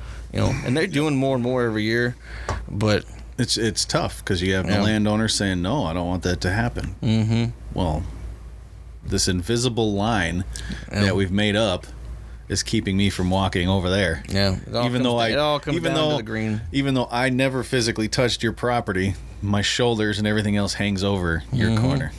And it's not even so much of the private landowners to do that, it's the state rules. Well, that's how it's set up, but you don't see the private landowners going, "Oh, yeah, let's go ahead and change that law to make it easier for people to go in there." Meanwhile, I'm the one hunting in there because I'm the only one with access because I own all the property around it. So that's just the way it is. I'm just glad we don't have that here. We got enough public land, and everything's all kitty wampus, and nothing's checkerboarded off. So if you want to elk hunt in Minnesota, you can only do it in one county. Roseau. Well, there's two. Well, last year I think they cut it down to one. It was just one last. I talked about it on a previous episode. Roseau, I think, was still open. Kittson County, I think, is the one that's open. Was it Kittson and Roseau was closed? Yeah, one of the two. Yeah. And they only put out like 12 tags. Yeah, but they were really successful. Oh, yeah. I mean, there's monster bulls up there. Well, that's the thing. I don't think anybody realizes it except for guys that are like elk guys. Well, the elk herd population isn't high. I mean, that's why they do so many tags like that. And that's really the only place they're at. It was like 30 or something. It was something really, really, really small. If you all listen to the SmackDown Outdoors podcast like you are now, go back to the previous episodes and find it, and then you'll know what happened. Mm-hmm. Yeah, I don't remember which one that was in. So that's something I should really start applying for, is the elk and all the weird stuff. I don't expect to get drawn because they only put out 12 tags a year. Well, it's kind of a one. Is it a once in a lifetime? No, that's moose. Well, no, moose is nothing. Well, moose was done. Yeah, but moose is done now. Well, when moose was open here, it was a once-in-a-lifetime tag. But the elk isn't? I don't think so. Okay. But you'll just probably never get drawn more than never get drawn anyway. Yeah. Yeah. I don't lose any sleep over not getting an elk tag in Minnesota. No, you're just donating $5 a year to the DNR. Yeah. And then they go waste it on something else. I'm more interested in putting in for a bear tag here. Yeah. Yeah, I'll be getting that this year. Yeah, buddy. Yeah, I mean, I put in for the drawing, but even then, there's still over-the-counter tags from Minnesota for bear. Well, you can, but then you got no quota area. Yeah, and then if you don't mind doing all the work, like me, I'm just having somebody do all that work for me. Well, write them a check. Well, see, the good thing about where I live up north is you live in bear country, so you can drive a half hour away. I'm 5 minutes from primetime bear habitat. Right. Is that a no quota up there? Just south of me is no quota, but directly west of me it isn't. Oh, okay. I mean, I put in, and the unit I hunt or that I put in for is one of the biggest units of the state. So they put out the most tags. Yeah. But there's so many freaking bears there. Yeah. And that's probably where the most people apply. So, whoa, jeez, Louise. Computer's yelling at me. Yeah. Anyway, they put in a lot of people apply for there a lot, but it's mainly like the county that's in. Mm-hmm. In all the counties, like on the Arrowhead and on the Canadian border, most bears are up there. So more people put in there. Well, there's a ton of bears in the state. I know that much. Yeah. So, well, hey, let's take another question. This one here. From Alan Kishler of Kishler Custom Rods. He was on the 3rd episode of the SmackDown Outdoors podcast. Thank you, Alan, for joining us. I process my own deer, and when I cut the back straps / steak, I leave the piece whole instead of cutting individual steaks. I believe it helps with freezer burn / and preserve flavor. What's your thoughts on doing this? To cut or not to cut? My thoughts The most I cut like that, if I'm going to freeze the whole thing, is I'll cut it in half. And that's just to save space if I have to. Right. I don't think it's a big deal because when I take my deer to the butcher and they give me the back straps, they're all cut up and they taste just fine. They don't get freezer burnt. To me, that would depend on how fast you're eating it. No, I've had some. If you're going to cut up steaks and you're going to eat a steak like every day or every other day kind of thing, yeah, go ahead and cut it up. But if you're gonna, if you know for sure it's going to be in the freezer for a while, yeah, do what you're doing, Alan. Leave it whole or just cut it in half. Yeah. Well, I think part of it too is how you cook it. Yeah. You know, are you cooking it as a whole thing, or are you cutting it up into medallions? Speaking of which, like you said, I do have a badass recipe for. All right, we'll save it. That's the end of the episode. All right. End of the episode, we'll give you your backstrap. Your mouth's going to water for this one. Okay. So I don't It's not secret, by the way, but it's freaking awesome. All right. So I don't think there's really a wrong way to do it. He can keep doing it. But there's better ways to do it. What, this? Or are you talking about your recipe? Well, I'm still back on the question here. If Alan, if you know for sure that you're going to have your backstrap in the freezer for a long period of time. Now, long like couple years, or well, I wouldn't say that long. Hopefully it doesn't last that long. I can't think of anybody have a backstrap for a couple years. I might have, just because I don't shoot a lot of deer, so I'm like, I'll save it. Out of that. I eat that thing so fast. I want to save it so I have some until like the next year. Yeah, I mean, if it's to the point, like I said, you're not eating a steak, at least once or twice a week, then I would say cut it in half at the most. Leave it in. Like I said, just keep doing what you're doing. But like I say, with me, I'm gonna eat a freaking steak almost every single day. Yeah. Well, the backstraps. Like I said, I take mine to the butcher, my deer to the butcher, whatever, and they give me the 4 packs of backstraps or whatever it is, and they're all sliced up, but they're all still together. Yeah. So, and I've never had a problem with them tasting funny or freezer burn. So I think you could go either way. If you don't, like I said, cut them, just leave it how long long it's going to be in the freezer. Yeah, if it's going to be in there for a long time, leave it whole or just cut it in half. But if you're going to eat it pretty fast like me, go ahead and cut it up if you want. It doesn't matter. Perfect. That works. What else we got here? What is this? Bow hunting. Scott. Oh, that is actually kind of covering. It's covering the Africa thing. So the rest of them are all like guns Africa. with or using outfitters. Well, you have to use an outfitter in South Africa. Oh, the taking guns are using outfitters? Yeah. You can't just go over Africa, there and you have to use an outfitter. There's really no public land that you can hunt. Yep. But Tom, maybe if you're local, because you're planning on going to Africa here, so that's why we have. I've got my Africa hunt book for next year. Yeah, I can't wait for that, man. Tom wants to know, and this is where Scott was like, his second comment. I guess I should have read the comments. Have him go over what it takes to get firearms into other countries such as Africa. I'm going to sit back and let you talk. That, you can do it yourself, but it is a pain in the ass because I forget the form numbers. I think it's like 4457, something like that. You have to fill it out. When you fly it over and you say you're in customs, especially South Africa. I guess it all just depends on who's doing the paperwork with you and if they're in a bad mood or not. 'Cause some people can just be a straight up asshole like anybody else. True. And you can end up held in customs for all freaking day. But a lot of these outfitters now, they deal with this year round all the time. Do your research, find a good outfitter, talk to references, ask for references, and talk to them. And ask about how their experience was with them. I must have looked at 30 or 40 different outfitters from all over South Africa, and not just one province. I looked at the Eastern Cape and Western, Northern. I looked at the Limpopo province. I looked at all of it, and I've talked to I don't know how many freaking people. You got to remember, you're going to another country, and not like, we're just going to England. We're going to what can be a very dangerous part of the world. Yeah. So you want to make sure that the guy you're trusting your life with is good. As far as hunting-wise, this is the most dangerous area of the world. Well, yeah, because everything that you're hunting wants to hunt you back. Yeah. But as far as just the general area, even if you weren't hunting, you need to be careful. Oh, yeah. A lot of it now, your outfitter can and usually will take care of the whole process for you. Like I said, the outfitter I booked a hunt through is I don't know if I'm going to say this right. It's Dinkwe Safaris. They're in the Limpopo province. I've talked to the owner personally. He's the PH, real good guy, real nice guy, straightforward. He's not going to beat around the bush with it. He's not just going to try to, say one thing, and then once you get over there, you're going to say a bunch of other crap and try to get you to buy a bunch of other animals. The whole thing, he lays out the whole thing for you right off the bat. He doesn't play around. He doesn't, try to hide anything. It's going to be like this. You're going to do this. You're going to do this. This is what we do over there, kind of thing. The owner, JP, I think I say his name right, JP. I don't know. I'm guessing. You'll learn it after the first day. Real nice guy, like I said. Him and his wife, they own it, and he has a business partner that runs the whole thing together. And they do all the animals. They do the Big Five. They do all the Plains game, almost all of the Plains game. And the Big Five for people at home is a lion, a leopard, a hippo, a crocodile, and a Cape buffalo.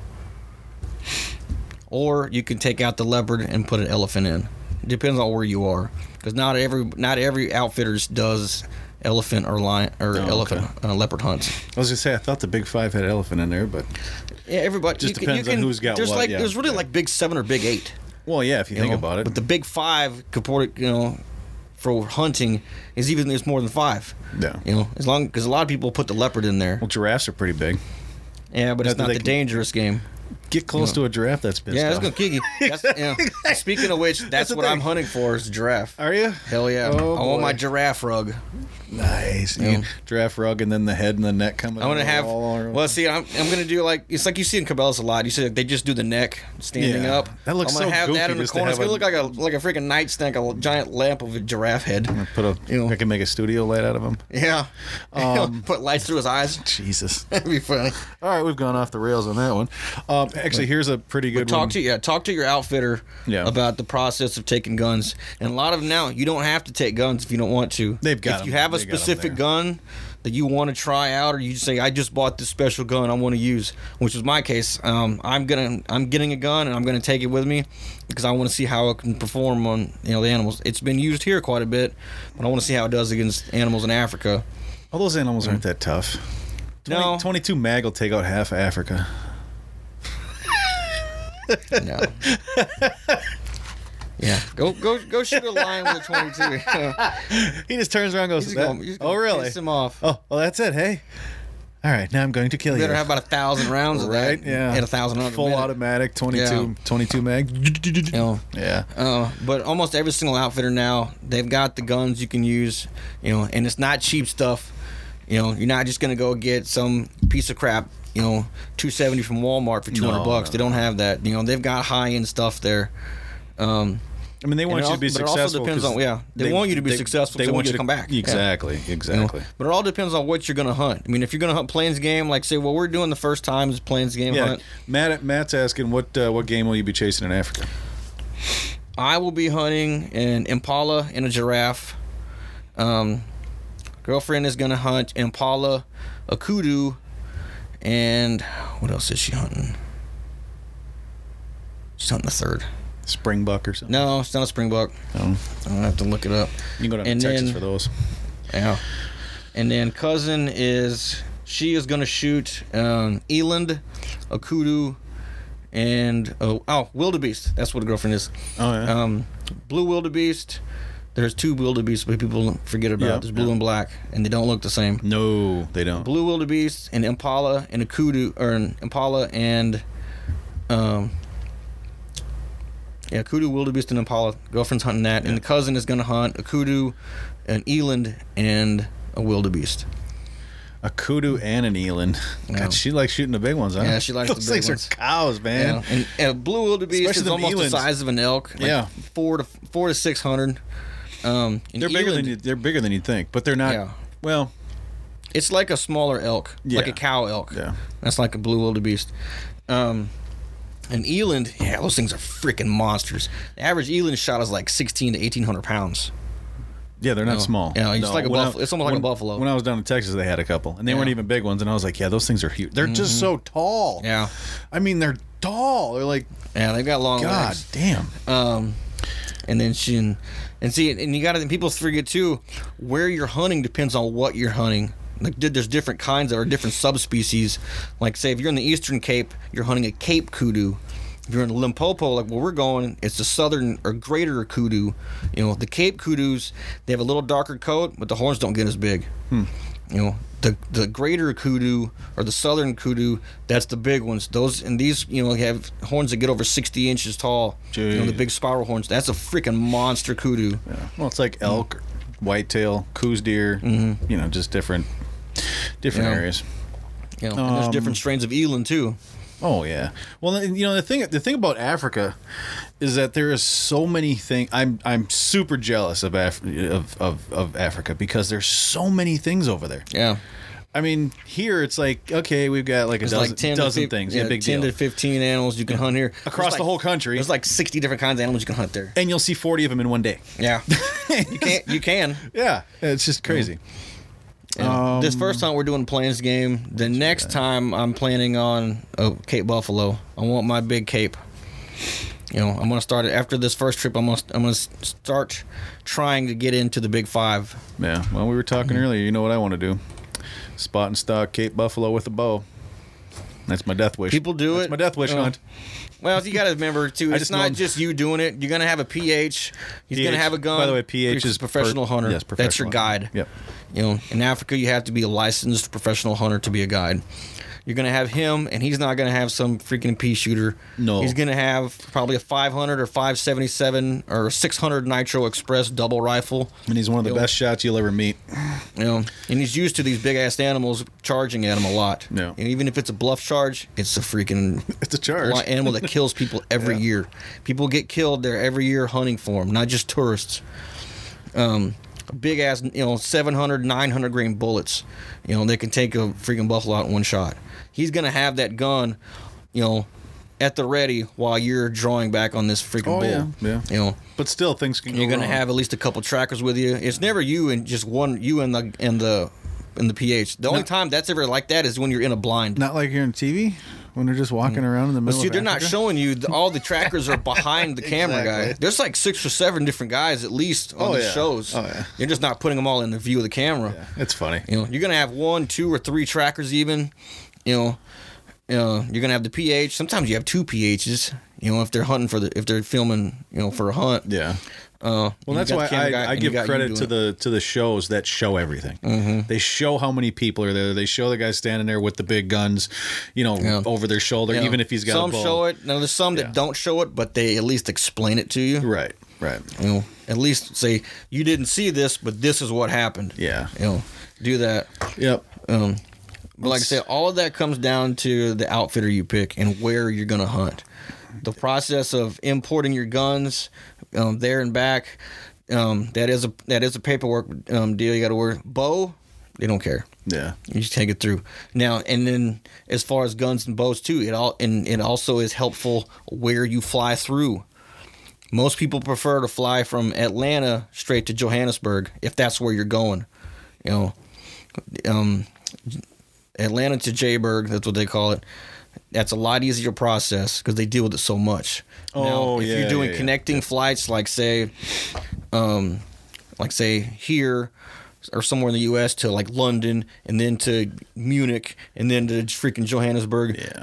There's so much crap that can go wrong. In each country that you stop at, they can see your gun and flag you for it. And you can end up spending a freaking day or two there just dealing with the freaking a-holes through customs there. It costs a little bit more, but it is worth it in the long run.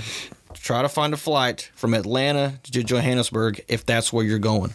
If you're going to Namibia, you're not going to Johannesburg. My cousin, she's going there this summer to Namibia to do a hunt. She's going to be doing kudu and eland and stuff like that. Like, must be freaking nice. Yeah. But she's going with us next year. What is she doing for a living? Jesus. She's the one I told you about. She's the realtor. Oh, she does. Oh. She sells ranches. She doesn't do housing. Oh, yeah. Never mind. And anybody sells 2 ranches a year. All right. Well, I'm good. Well, she does more than that. But I'll give her credit. She does work her ass off. Yeah. You ever want to buy hunting land? Look her up. You got the connection. Everybody contact. Shout out to Jessica. St. James Sporting Properties. And it's not just Texas. She does New Mexico, Oklahoma. These beautiful freaking ranches, and almost every single one of them has all these beautiful exotic animals. You're not buying the animal. It's already there. Well, I was going to say, the animals come with it because I'm sold. All right. It's on there. If it's on the land, you got to remember it's Texas. Possession's 9/10 of the law. Yeah, exactly. It's a show. You're on my property. You're on mine now. That's pretty much how it goes. You get the keys, open the gate, and like 15 people start walking out. No, nope. You get back in there. You get back in there. Your truck is on my land. Your truck's mine now. Yeah, close enough. If they wanted to make the argument, they could make an argument for it. Yeah. But so Atlanta to Johannesburg, if that's where you're going on. It's like San Antonio, the easiest gun airport ever. San Antonio and Austin. Oh, they don't care. They're just like, okay, cool, we'll take you back here. 2 minutes later, they come back out. When I went down there, he had to check his gun. Austin, he goes, that was easy. Austin's getting to be just as easy, not easier. Yeah. Like say when the Austin airport, you're in the main terminal, you're walking out, and you got to walk across the little high bridge thing of the parking lot to get to the rental cars. You see everybody like we're in the line for get our rental car, and usually I would have like my rod case, the freaking bazooka rod case. Yep. People looking at me like, you got a damn cannon in there? Like, it's fishing poles. Everybody's sitting on the bench behind me. They got all these freaking armored up, locked up gun cases everywhere. I'm like, where y'all going? It's like, we're going hunting. Yeah. I was like, I could have sold you a better hunt than that. Oh, well. But, yeah. Hey, that's Texas. Yeah, everybody's got to get a piece of the pie. You can't take everybody hunting.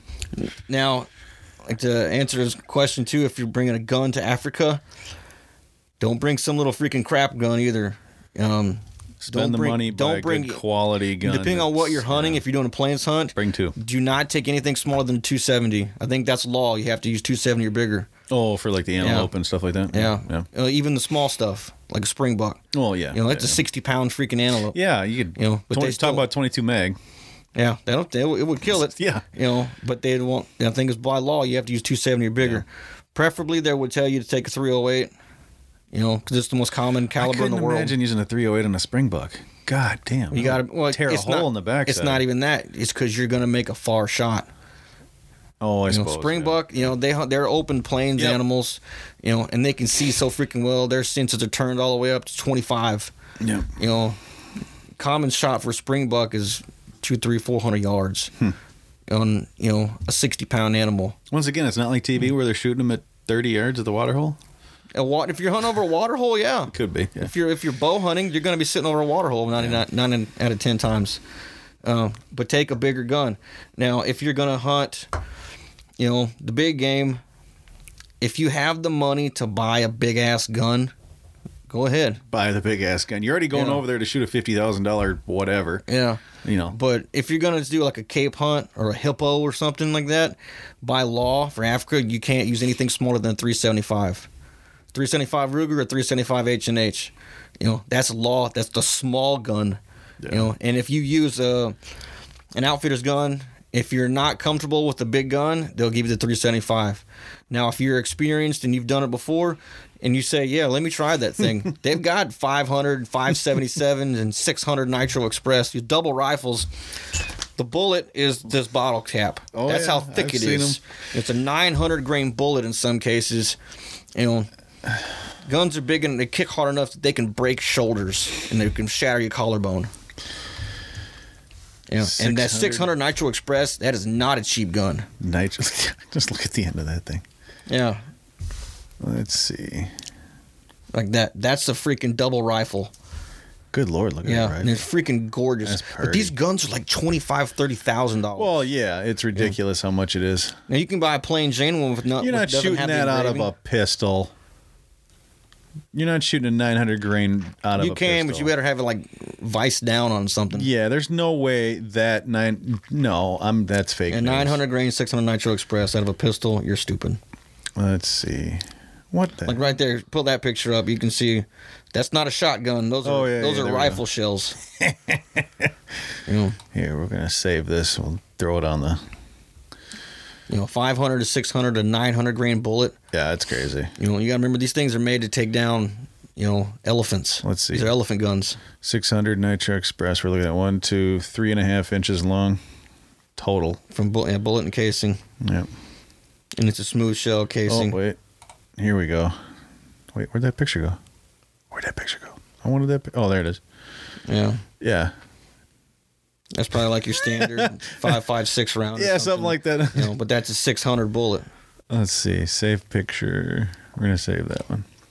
That's insane. Yeah. I mean, that's, yeah. But then you're using that stuff for... If you have a 375 and you want to take it, sure, go ahead. Yeah. But otherwise, if you're going to hunt the big game, the dangerous game hunts, just use what they got. Right. You know, they might charge you a rental fee for the rifle, but a lot of them now, they're such good guys, and a lot of these guys are such nice guys. Bring them a box of shells, you know? Yeah. And they're good. Yeah, they don't A lot of places, a lot of places work with package deals for multiple animals. They'll include the rifle for free in these hunts. 700 Nitro Express. 750 Nitro Express. Oh. That is an expensive gun. Wait a second. Cameron fires the 700 Nitro Express. Yeah. I said the gun. And he's not exaggerating. No. That's the one where, you get rocked back and you can't even, don't try to not go with it. And even when you're shooting these big guns, there's actually a proper way to shoot them. God. So he's not doing it right. He's just standing straight up. Yeah. Your PH, when you're hunting with these big guns, he's going to even tell you how to stand and put in foot placement and everything to shoot these guns. Well, otherwise you're going to end up with a shoulder that's somewhere 20 yards behind you. Yeah. So, yeah. No, you just got to use the... If you're bow hunting, most of the time they're going to tell you minimum of like, say, a 55-pound draw. You don't have to. I don't think there's a law on it. But they would prefer you to do like 55 pounds or higher. Now, for me and you, that's fine. Oh, 70. But like I say, the women hunters, if you're not there, at least 50. Yeah. Well, exercise if you have to. They're big animals. They're tougher animals. You want to make sure you get as much penetration. And don't mess around with these mechanical broadheads. Nope. They're going to want you to bring a fixed blade broadhead. They don't like rage. No, you don't want to. I mean, it's not a whitetail. No, but even the smaller antelope like springbuck or an impala, springbuck, impala, stuff like that. Yeah, it's like shooting a whitetail. But even then they don't like it. Yeah, they want you to use a fixed blade. Well, they don't want around wounded animals. I mean, it's money out of their pocket. And it's just like hunting here. If you get a wounded animal and they can't find it, it still counts as you killing an animal. You're paying for it. Yep. You don't get to go shoot. Well, I can't find him. Let's go hunt a different one. Yep. Dusty, Mr. Dusty Ramsey. Do we want to touch on this at all? I know many people get upset about people hunting in Africa and trophy hunting. Maybe talk about where the money goes, the meat goes, and just some of the all-around benefits from Africa. All right. I mean, it's we as hunters know it. Let's say by law you cannot bring meat back from Africa, so it's used there. And it's all used. And every outfit, none of any animal goes to waste. The only part that gets brought back is what you bring back for mounts. If you're going to do a rug, or if you're going to do a shoulder mount, a full body mount, skull, whatever. Skin and bones gets brought back. Yeah. And it's only so much of it. Otherwise, bones gets used for tools there, or for decorations and displays and whatnot. Meat, some of it goes to the outfitter. You're going to eat it there. You got to eat. Yeah, you're going to eat. They're going to make you try what you kill. Yeah, you're going to eat what you kill. Yep. Some of it. Some of it is, a lot of it's donated to the local villages, to food banks, to orphanages, to schools, and some of these outfitters are really cool. Like, you can actually take the meat yourself to these places. Oh, that's cool. A friend of mine, Brandon Murphy, he books hunts for people all around the world. He hunts through Avula safaris in Africa, and that safari outfitter will actually take you in town with your meat, and you will hand deliver this meat to the schools, to these kids yourself. That's what's really cool. Yeah, it's one of those things where to show you that how you're helping, and to show the people, the local people. Yeah. You can go into the school and play games and do a bunch of fun stuff with the kids. Yeah, it's to show you who you're helping, and to show them these are people helping out. So we want them to come back. Some of it's I wouldn't even think some of it's sold. I guess if they need money, yeah, sure. But I wouldn't think so. Yeah. A lot of it's used at the outfitter because they got to have food, because they still got people coming in. As soon as you leave, there's somebody else coming. But most of it goes to the local villages. The money obviously a lot of it goes to the outfitter, because it's not just one guy by himself. It ain't just like me when I was guiding fishing trips. It all goes to me for expenses, right? And some in the pocket. These guys, it's a PH. You're paying for him, but he has to. You're paying for ammo. You're paying for gas in the cars. He has to employ trackers. He has to pay. He has people that come in with the trackers, but they come in. Their job is to take care of the animal. Right. You shot a kudu. He's going to call in 4 or 5 guys. They're going to load the kudu on a trailer or the back of a truck, bring it back. They're going to skin it, quarter it, butcher it, cut it up. All that's done for you. He has to have people do that. He's got foot trackers. These guys read a ground like we read a paper. Mm-hmm. That's how good some of these guys are. They're picking up tiny little specks of blood on sand. Yeah. Well, they can see the way one grass is bent compared to another one, and think, okay, he did this. Right. And they can look at a pile of crap and say, oh yeah, this is this kind of animal. He's probably this big. He probably came through here about 37 minutes ago. Yeah, and he walked out that way. How'd you tell that? Well, the way that it splattered that way. Yeah. Yeah. But then they got to pay for that. So much money goes to the outfitter and his people. Other money goes to the local economy, the villages that's there. That's pretty much their only source of income for those villages is outfitters or the people that come over to hunt. Right. Hunting is a $1 billion industry in Africa alone. Yeah. Like I say, I harped on all these animals in Texas you can hunt. Some people can't go to Africa. Some people can't leave. Some people don't want to leave. Some people are just scared shitless to fly. I get it. Drive down to Texas, you can hunt almost the same things, short of the Big 5. Yeah, pretty much. And there's actually one place in Texas you can hunt Cape buffalo. You're gonna pay out the ass for it, but you can actually do it if you wanted. Well, like I said earlier, it's not kind of the same though. Yeah, it's like if I'm gonna go kill if I'm gonna go shoot a Cape buffalo, hunt the same way, but it's the U.S. It's not Africa. Mm-hmm. It's different. Yeah. But the money goes to the local economy there because the number one source of income for these villages is us. Right. Well, and the number one source of income that is actually keeping these animals around is us. If it wasn't for us. And as far as the trophy hunting thing, what gets me, just like all the other people that put in on this, your trophy is what you shoot. If you're some of these people that say I only want to shoot an animal this size or that scores this much, that's what they consider trophy hunting. But they don't think about though. It still takes years and breeding and management and all this stuff and conservation to produce that animal. These animals just don't pop up out of the ground like a freaking root. Be nice if they did. Yeah, it'd be nice. Hey, you want to send me any of those kudu seeds? Yeah, right. My freezer's getting low. But for most people, like say, score isn't that big of a deal for me. Yeah, I want to shoot a big buck or a big bull, but I'm never in the case where I'm not going to shoot an elk unless it's 370 or bigger. Yeah, no. I don't give a crap. If it's a freaking elk, if it's a big one, if I want to shoot him, I'm going to shoot him. Hey, my first bear that walks by, as long as I ain't a cub, I'm shooting it. I'm done. I got my bear. That's your trophy. Yeah, exactly. A trophy by any standards. This right here. This was a trophy. This is the first trophy by any standards is what you are happy with. You put in the hours, you put in the you put in the miles on your feet, you put in the work, you put in the labor for all this, and then you rewarded for this work and this labor with that animal. Right. That's your trophy. People same thing as if you win a trophy in freaking baseball or football. Right. Or basketball tournament. Right. You worked your ass off to win. That's your trophy. Yep. It's the same thing with hunting. We're working our ass off to get these animals. Or fishing, that's your trophy. Well, the meat in my freezer, that's a trophy. Yeah.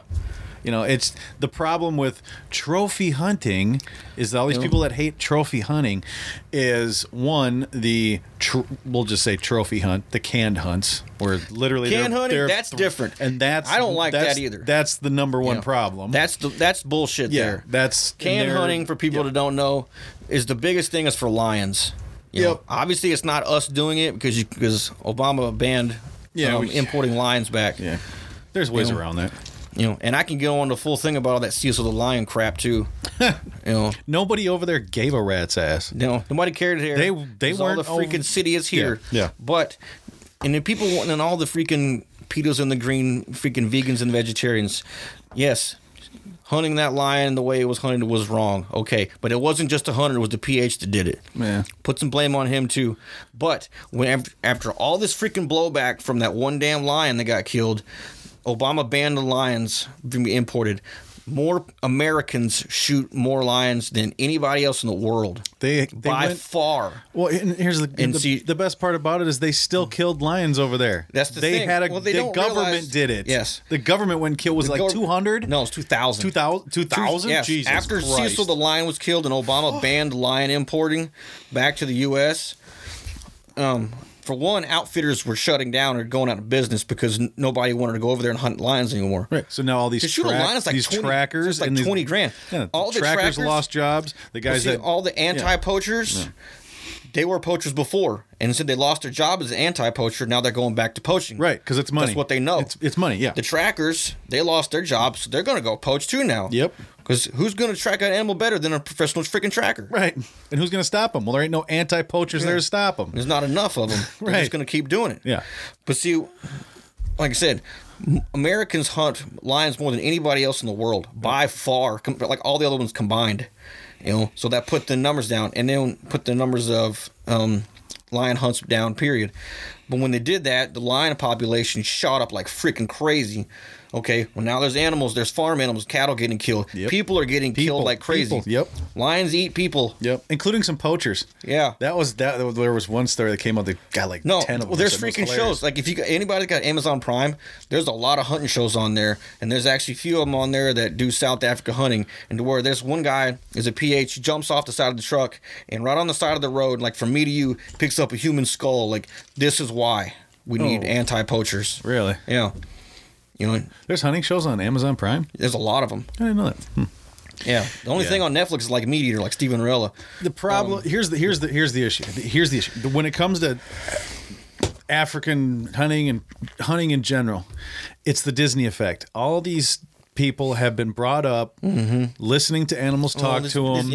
This bear is so in cute. The Lion kill him. The Lion King, you've got Timon and Pumbaa, which are two completely different things, walking running around, and then you've got the lion that's loving on the freaking monkey and this and that and the other, and everybody gets along together. In the world, they never show anybody eat anything except for some grubs. Yeah, Timon and Pumbaa, the little warthog and lemur thing, are teaching a lion to eat grubs. Yeah. For one, in real life, freaking stupid. Anthropomorphization. Yeah. Putting human elements onto animals. And it's a freaking cartoon. The bigger the animals are, the more they freak out. Yeah. Who's the last person to freak out over killing a squirrel?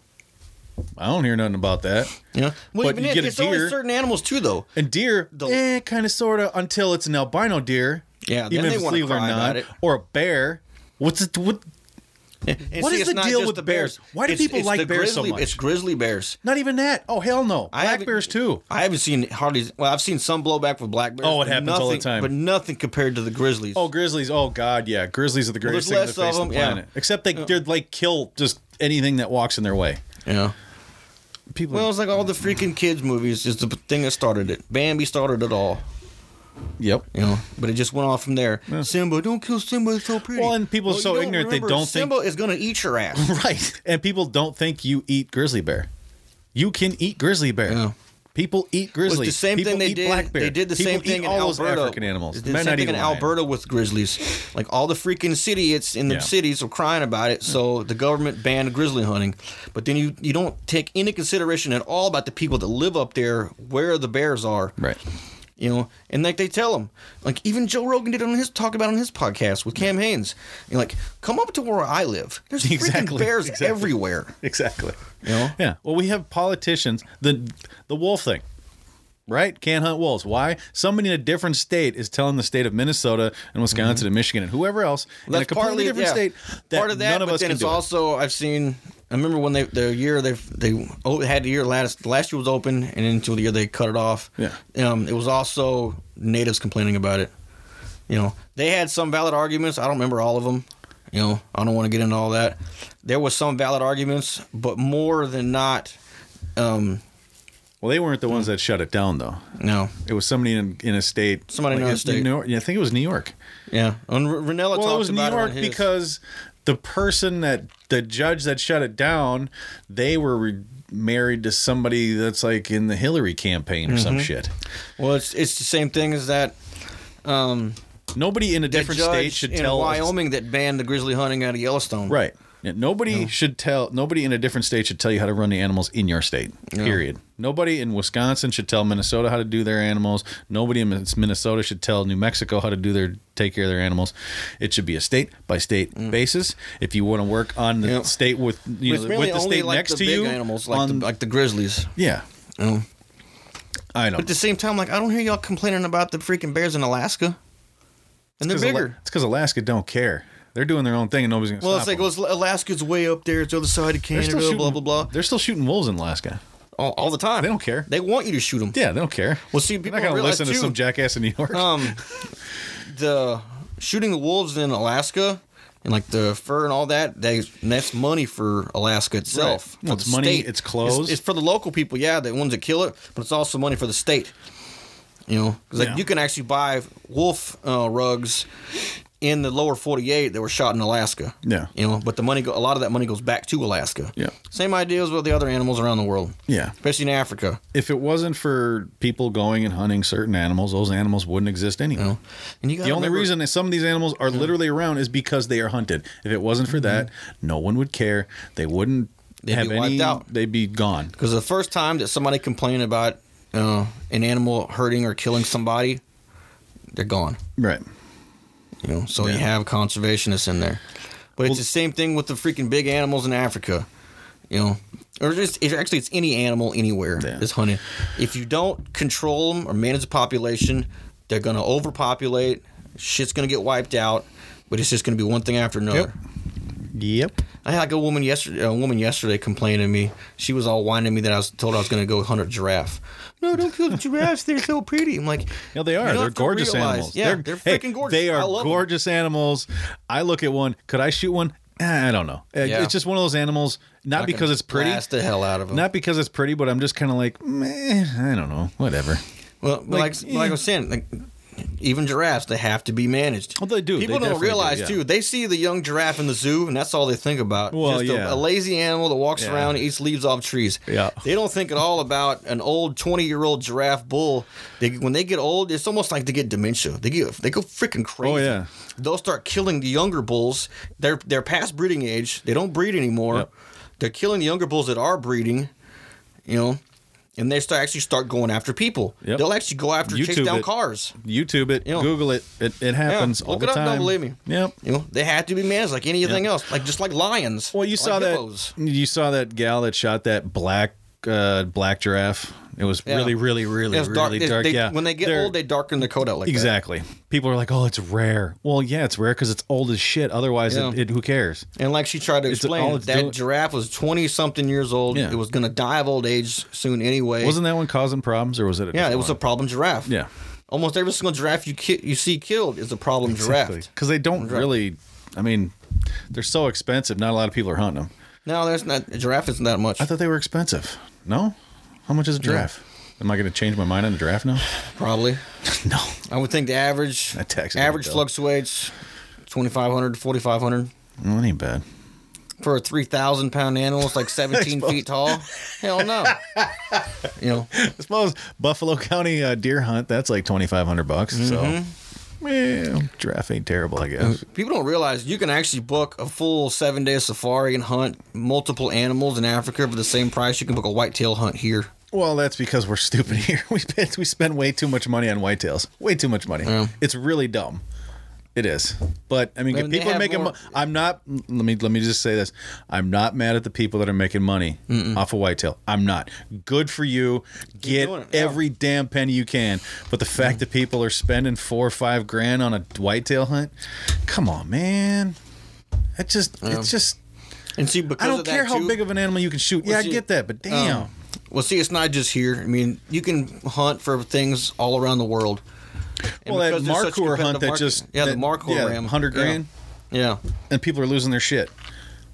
They only kill so many a year. Yeah, they know how many... out like 4 or 5 tags a year. And they're not all successful. No. And they know how many they can That guy and kill. one other guy, I think, were the only two successful hunts. And and that just brought how much money into that area that wouldn't be there in the first place. See, they didn't think at all when he, in the next paragraph, when he wrote down there, that $100,000 went back to that community. Right. Plus airfare, plus all the ammunition and all the gear he bought. Yeah, and he donated. He brought a lot of stuff to donate to them, too. Right. That's what people. That's another thing about hunting shows that people don't talk about. Yeah. A lot of these hunting shows, they take stuff over there and they donate free gear to these outfitters and these trackers and guides and stuff. Yep. I don't know. All right. But you want to play a little game? All right. I'm gonna say two things. I looked them since you're from Texas. These are kind of all supposedly, according to Google. These are all kind of Texas related. So I'm going to say two things. You tell me which one you like better. Okay. So Tex-Mex food or actual Mexican food? Tex-Mex. Okay. Sweet tea or Dr. Pepper? Sweet tea. Oh, really? Well, that's me. I would say that's Dr. 50-50. Pepper seems to be, sweet tea. That's the real Dr. Pepper down there. Right. Well, that's what I'm talking about, though. Sweet tea or Dr. Pepper? Real Dr. Pepper, it's hard to beat. But good old sweet tea. Sweet tea? I'm a sweet tea guy. All right, I love my freaking sweet tea. Oh, me too. Barbecue or chili? Barbecue. All right. Okay, when it comes to tacos, are you a hard shell or soft shell? We're not talking like burritos, just hard shell. Depends on what's in them. Well, yeah, but same thing in both. Is it a hard shell taco or soft shell taco? It's 50-50. That's a hard one. All right. Brisket or chicken fried steak? Oh, shit. I got him with this one. I got him on the last one. I'm going to say that's going to come down to who's doing the brisket. Because, you know as well as I do, you can mess up a freaking brisket. You can cook up a chicken fried steak. Oh. Not country fried steak, chicken fried steak. Word of advice, never buy chicken fried steak in Minnesota. Well, see, you're not buying chicken fried. It's country fried. Well, yeah, that's the problem. Actual chicken fried steak. Yeah. The real stuff down there. Oh, man, that's good. Yeah. So brisket or chicken fried steak? It's going to depend on who's doing it. Your mom. Say she can cook my both. Mom doesn't barbecue, so if she did chicken fried steak, it'd be that. Now, if it's me doing mine, I'm going to do a brisket. If Mom's barbecuing, nope. My mom doesn't barbecue. My stepdad's really good at barbecuing. I'd take a brisket from him. Or if I'm doing it, I don't fuck around when it comes to barbecue. Okay, so let's say I learned from Grill Masters and like World Champion Barbecue Cook-Off Masters. Yeah. I don't mess around when it comes to barbecue. So let's say the best brisket you've ever had or the best chicken fried steak you've ever had. I'd say brisket. All right. Right. And you got to remember, there's a difference between a brisket here and a brisket down there. A brisket here is like 2 to 3 once again, we're in Minnesota. Don't even. An actual brisket is like a freaking quarter. It's like a 40-pound chunk of meat. Dude, you're gonna cook this thing all day long. Yeah. Minnesota's freaking walleye fillets and McDonald's. Other than that, whatever. Good example. My brother's wedding years ago. We started barbecuing at 2:00 in the morning, and the wedding wasn't until 5 in the afternoon. Oh yeah. We didn't eat till like you do 7. It right. Yeah, I know people that can meat on the grill for like 16 hours kind of thing. I know people in Minnesota that can cook, no doubt. Oh, yeah. Great. But as far as going anywhere and actually getting any like good food, there's a reason that Texas is the barbecue capital of the world. Right. Yeah. But, I'd have to say brisket. All right. But chicken fried steak is like right freaking there, man. So we got Tex-Mex, we got sweet tea, we got barbecue. Did you go say hard or soft shell? I'd say both. I'm 50-50 on that, man. I like both. And then brisket. Yeah. Wow. I just kind of lined all them up. Almost. Except for the hard and soft shell. I did that. Didn't even... Apparently I'm psychic. Yeah, right. All right. Clairvoyant, though. Okay, well, now we're done talking hear my food? recipe? Get it. All right. What's his name that had the question about the backstrap? Alan. Yeah. If you want to leave your backstrap full, I wouldn't say do the whole backstrap. Use half of it. Cut it in half, or even cut half of that side up. It is a stuffed, bacon-wrapped backstrap. Oof. Yes. Your tongue will ejaculate. If it could, it would. All right. It's simple. You can find them on Google. This isn't a secret. Get your backstrap. Butterfly it, meaning cut it in half, You know, flay it open, almost like a fish. Yep. You know, stuff it with whatever you want. I use cream cheese. Depending on who I'm cooking it for, I will do mushrooms or not. I don't like a lot of mushrooms. I just do that for flavor. Cream cheese. I do a little bit of red potatoes in there. You can do mushrooms if you want. You can do whatever you want. You know, but I'll throw a little bit of garlic in there. I'll throw some seasoning in there. Pretty much like you would season any steak. You can throw that in there if you want. Cover it up. Find the bigger the bacon strips you can find, the better. You know, because you're going to stuff this backstrap so much that it's going to be spewing out the sides. Like a Chipotle burrito? Yeah, exactly. And then wrap that sumbitch up all the way up and down with that bacon. Because the reason for the bacon, for one, is to hold it all together. Like I say, it's going to fall out. But you're doing that because you want that little bit extra fat. And that's going to throw flavor on it too. And who doesn't love freaking bacon? Well, it's bacon. Exactly. Yeah, America. You know, bacon and deer meat. Oh, fuck. Can't complain. Exactly. Right. You know, but you're throwing that fat in there just, you know, because deer meat is so freaking lean. Yeah. Yeah. You know, but do that. Put that on the grill for 25 to 35 minutes. You know, don't get it super hot. I would think like 350 to 375 for like half an hour. Oh, man. That is freaking awesome. Perfect. Mm-hmm. All right. Well, next time you come over, guess what you're cooking? As long as you got stuff, dude. As long as I got some, I'll get the ingredients and we'll go from there. Mm-hmm. Right on. All right, sir. I don't think anybody sent me questions. Yeah, you got any questions before we cut out of here? I don't think anybody asked us any new ones. But we actually got some this time, which was nice. Yeah. Way to go, everybody. Let me see. Let's just double check here. Let's see. But like he was saying on the gun. Yeah. Like I said, it all depends on what you're gonna hunt. I would say if you're gonna do a plains game hunt, 308, 300 mag, 308, something like that range, and that 300 or bigger. Yeah. I wouldn't say mess around with the 270. If that's what you have and that's what you're good at, and you're comfortable with, go ahead. Yep. But don't use 130 grain. Go up to 150 or 180 even. Bring out the big boy toys. Yeah. You can't have too big a gun. No, not in Africa. Now, it also depends on where you're going to hunt. If you're going to be doing it in a place where you're going to be shooting long range, if you're comfortable with long range shots. Now, when I say long range, I don't mean 150 yards. I mean 300 to 500 or 600 yard shots in some places. You know, you're going to want a gun that can take that. Yep. Don't take a 270 to shoot 600 yards. And they can do it. Practice. Now, the problem we have here is where you're going to do it. You know, that's the main problem. There's a couple gun ranges out there that 600, but you actually got to drive. You got to qualify. I think there's running Red Wing down in Red Wing, Minnesota. This 400, 500, 600, 700 yard shots. There's a gun club there. I think there's one. That's the only one I know of. But like I say, if you're going to do the big game hunts, you're never going to shoot far. You know, just because those guns aren't made to do that. No. You know, a 375 isn't even made to shoot 400 or 500 yards. Right. I would think on a big 5 hunt, like a Cape Buffalo hunt, you're not going to shoot over 200 yards. You know, you're going to get close. But like I say, they're going to tell you exactly where to shoot the animal. You know, say a buffalo hunt, you're going to shoot it right off the edge of the shoulder, a third of the way up from the bottom. Like it's not like right in the middle, right behind the shoulder like a deer. Mm-hmm. You know, and all these animals are different. You know, and they're all going to tell you, depending on what you hunt, they're going to tell you where to shoot it. You know, even with a giraffe. Yeah, so do some research before you go. Yeah. There's Google it. There's research.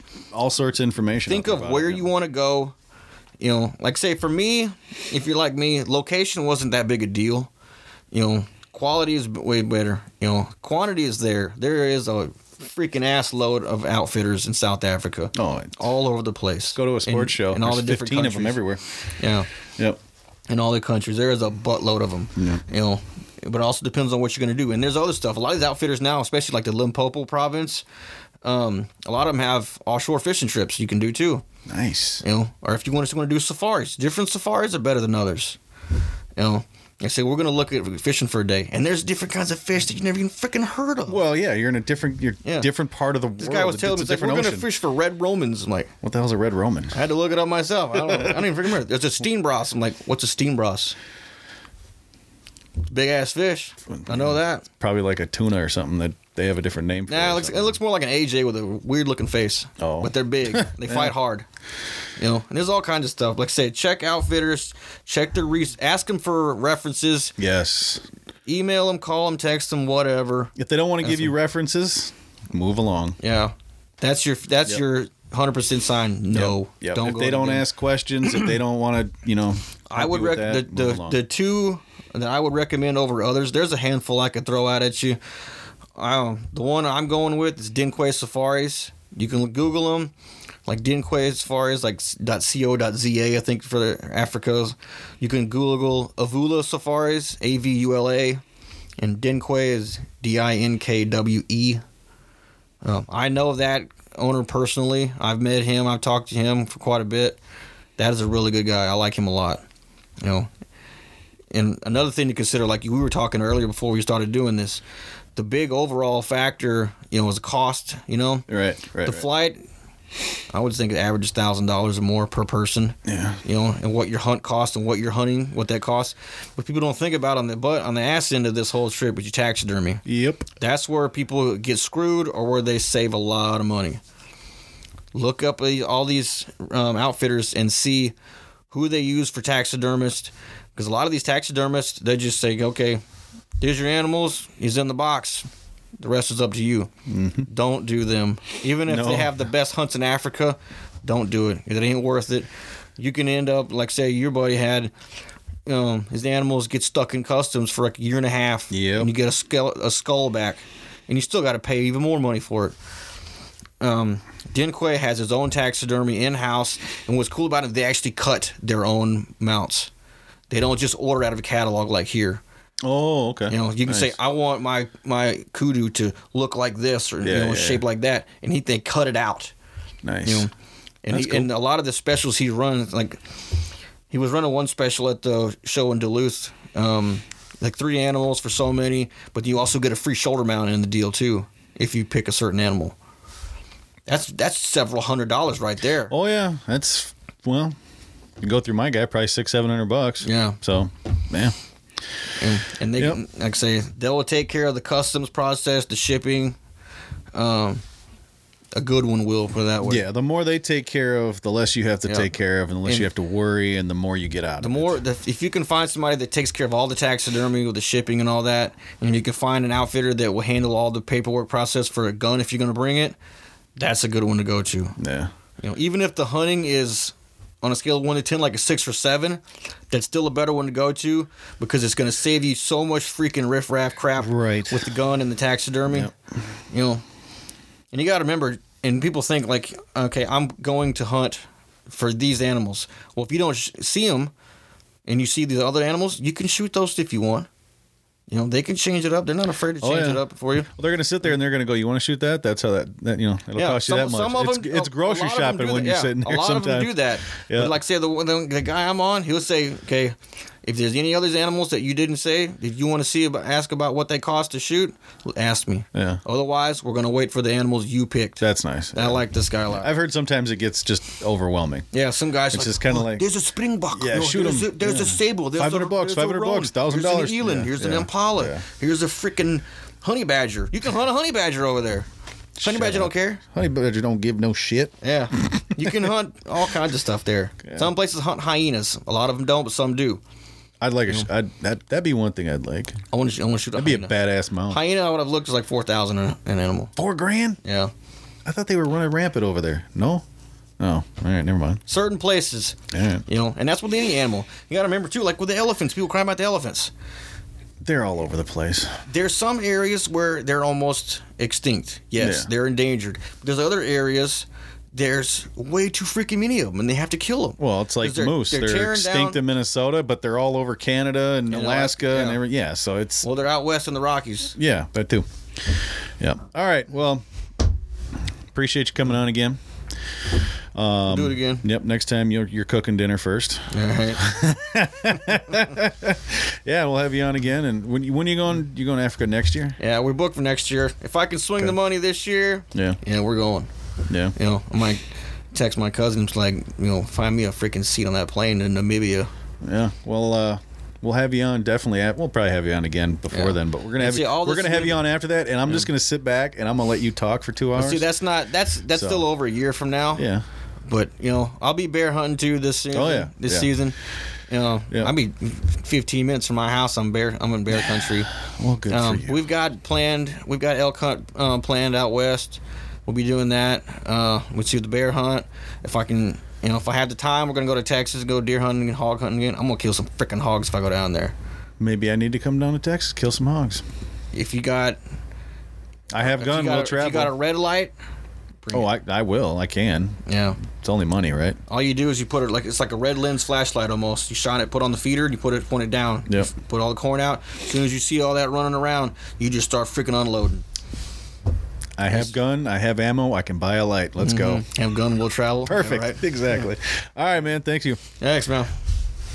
Thanks for listening to the podcast, and thank you to Bode Gaebler for coming back in. We'll have him back on. I'm guessing we'll have him back on right after bear season so we can compare our notes and hopefully compare our stories of taking a couple of good bear. So, and then now that you guys are done listening to this podcast, head over to The Broken Line, give them a listen, and The Midwest Angler. Those are two really good shows that I listen to. And then another one also is The Casting Deck. I just started listening to that one. They just started doing audio versions. It's always been kind of a Facebook thing where they're doing Facebook Live video, but now they have just audio versions, which you can find in a few different places. allicefishing.com. allicefishing.com, where you can save 10 to 20% off your ice fishing gear. Now, I know it's March. Okay, I get it. We're almost done with the ice fishing season, and I know there's people out there going, well, we got 2 feet of ice and there's 5 feet of snow. Yeah, but it goes quick. Remember that every year we say the same thing, and more or less, it pretty much ends quicker than you'd think. So go to allicefishing.com, check them out. And here's the thing. It might be almost over, but buy the stuff now, save money now on things you're going to use in the future, like augers, fishing electronics, fish house accessories, ice fishing accessories, all that kind of stuff, 10 to 20% off the big box store prices, okay? And they just got something new in.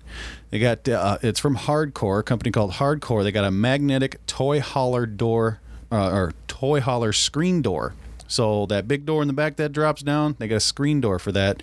So for you guys that use them, use those wheelhouses in the summer, you now just turned your entire freaking thing into a big old porch. Pretty cool. So check that out.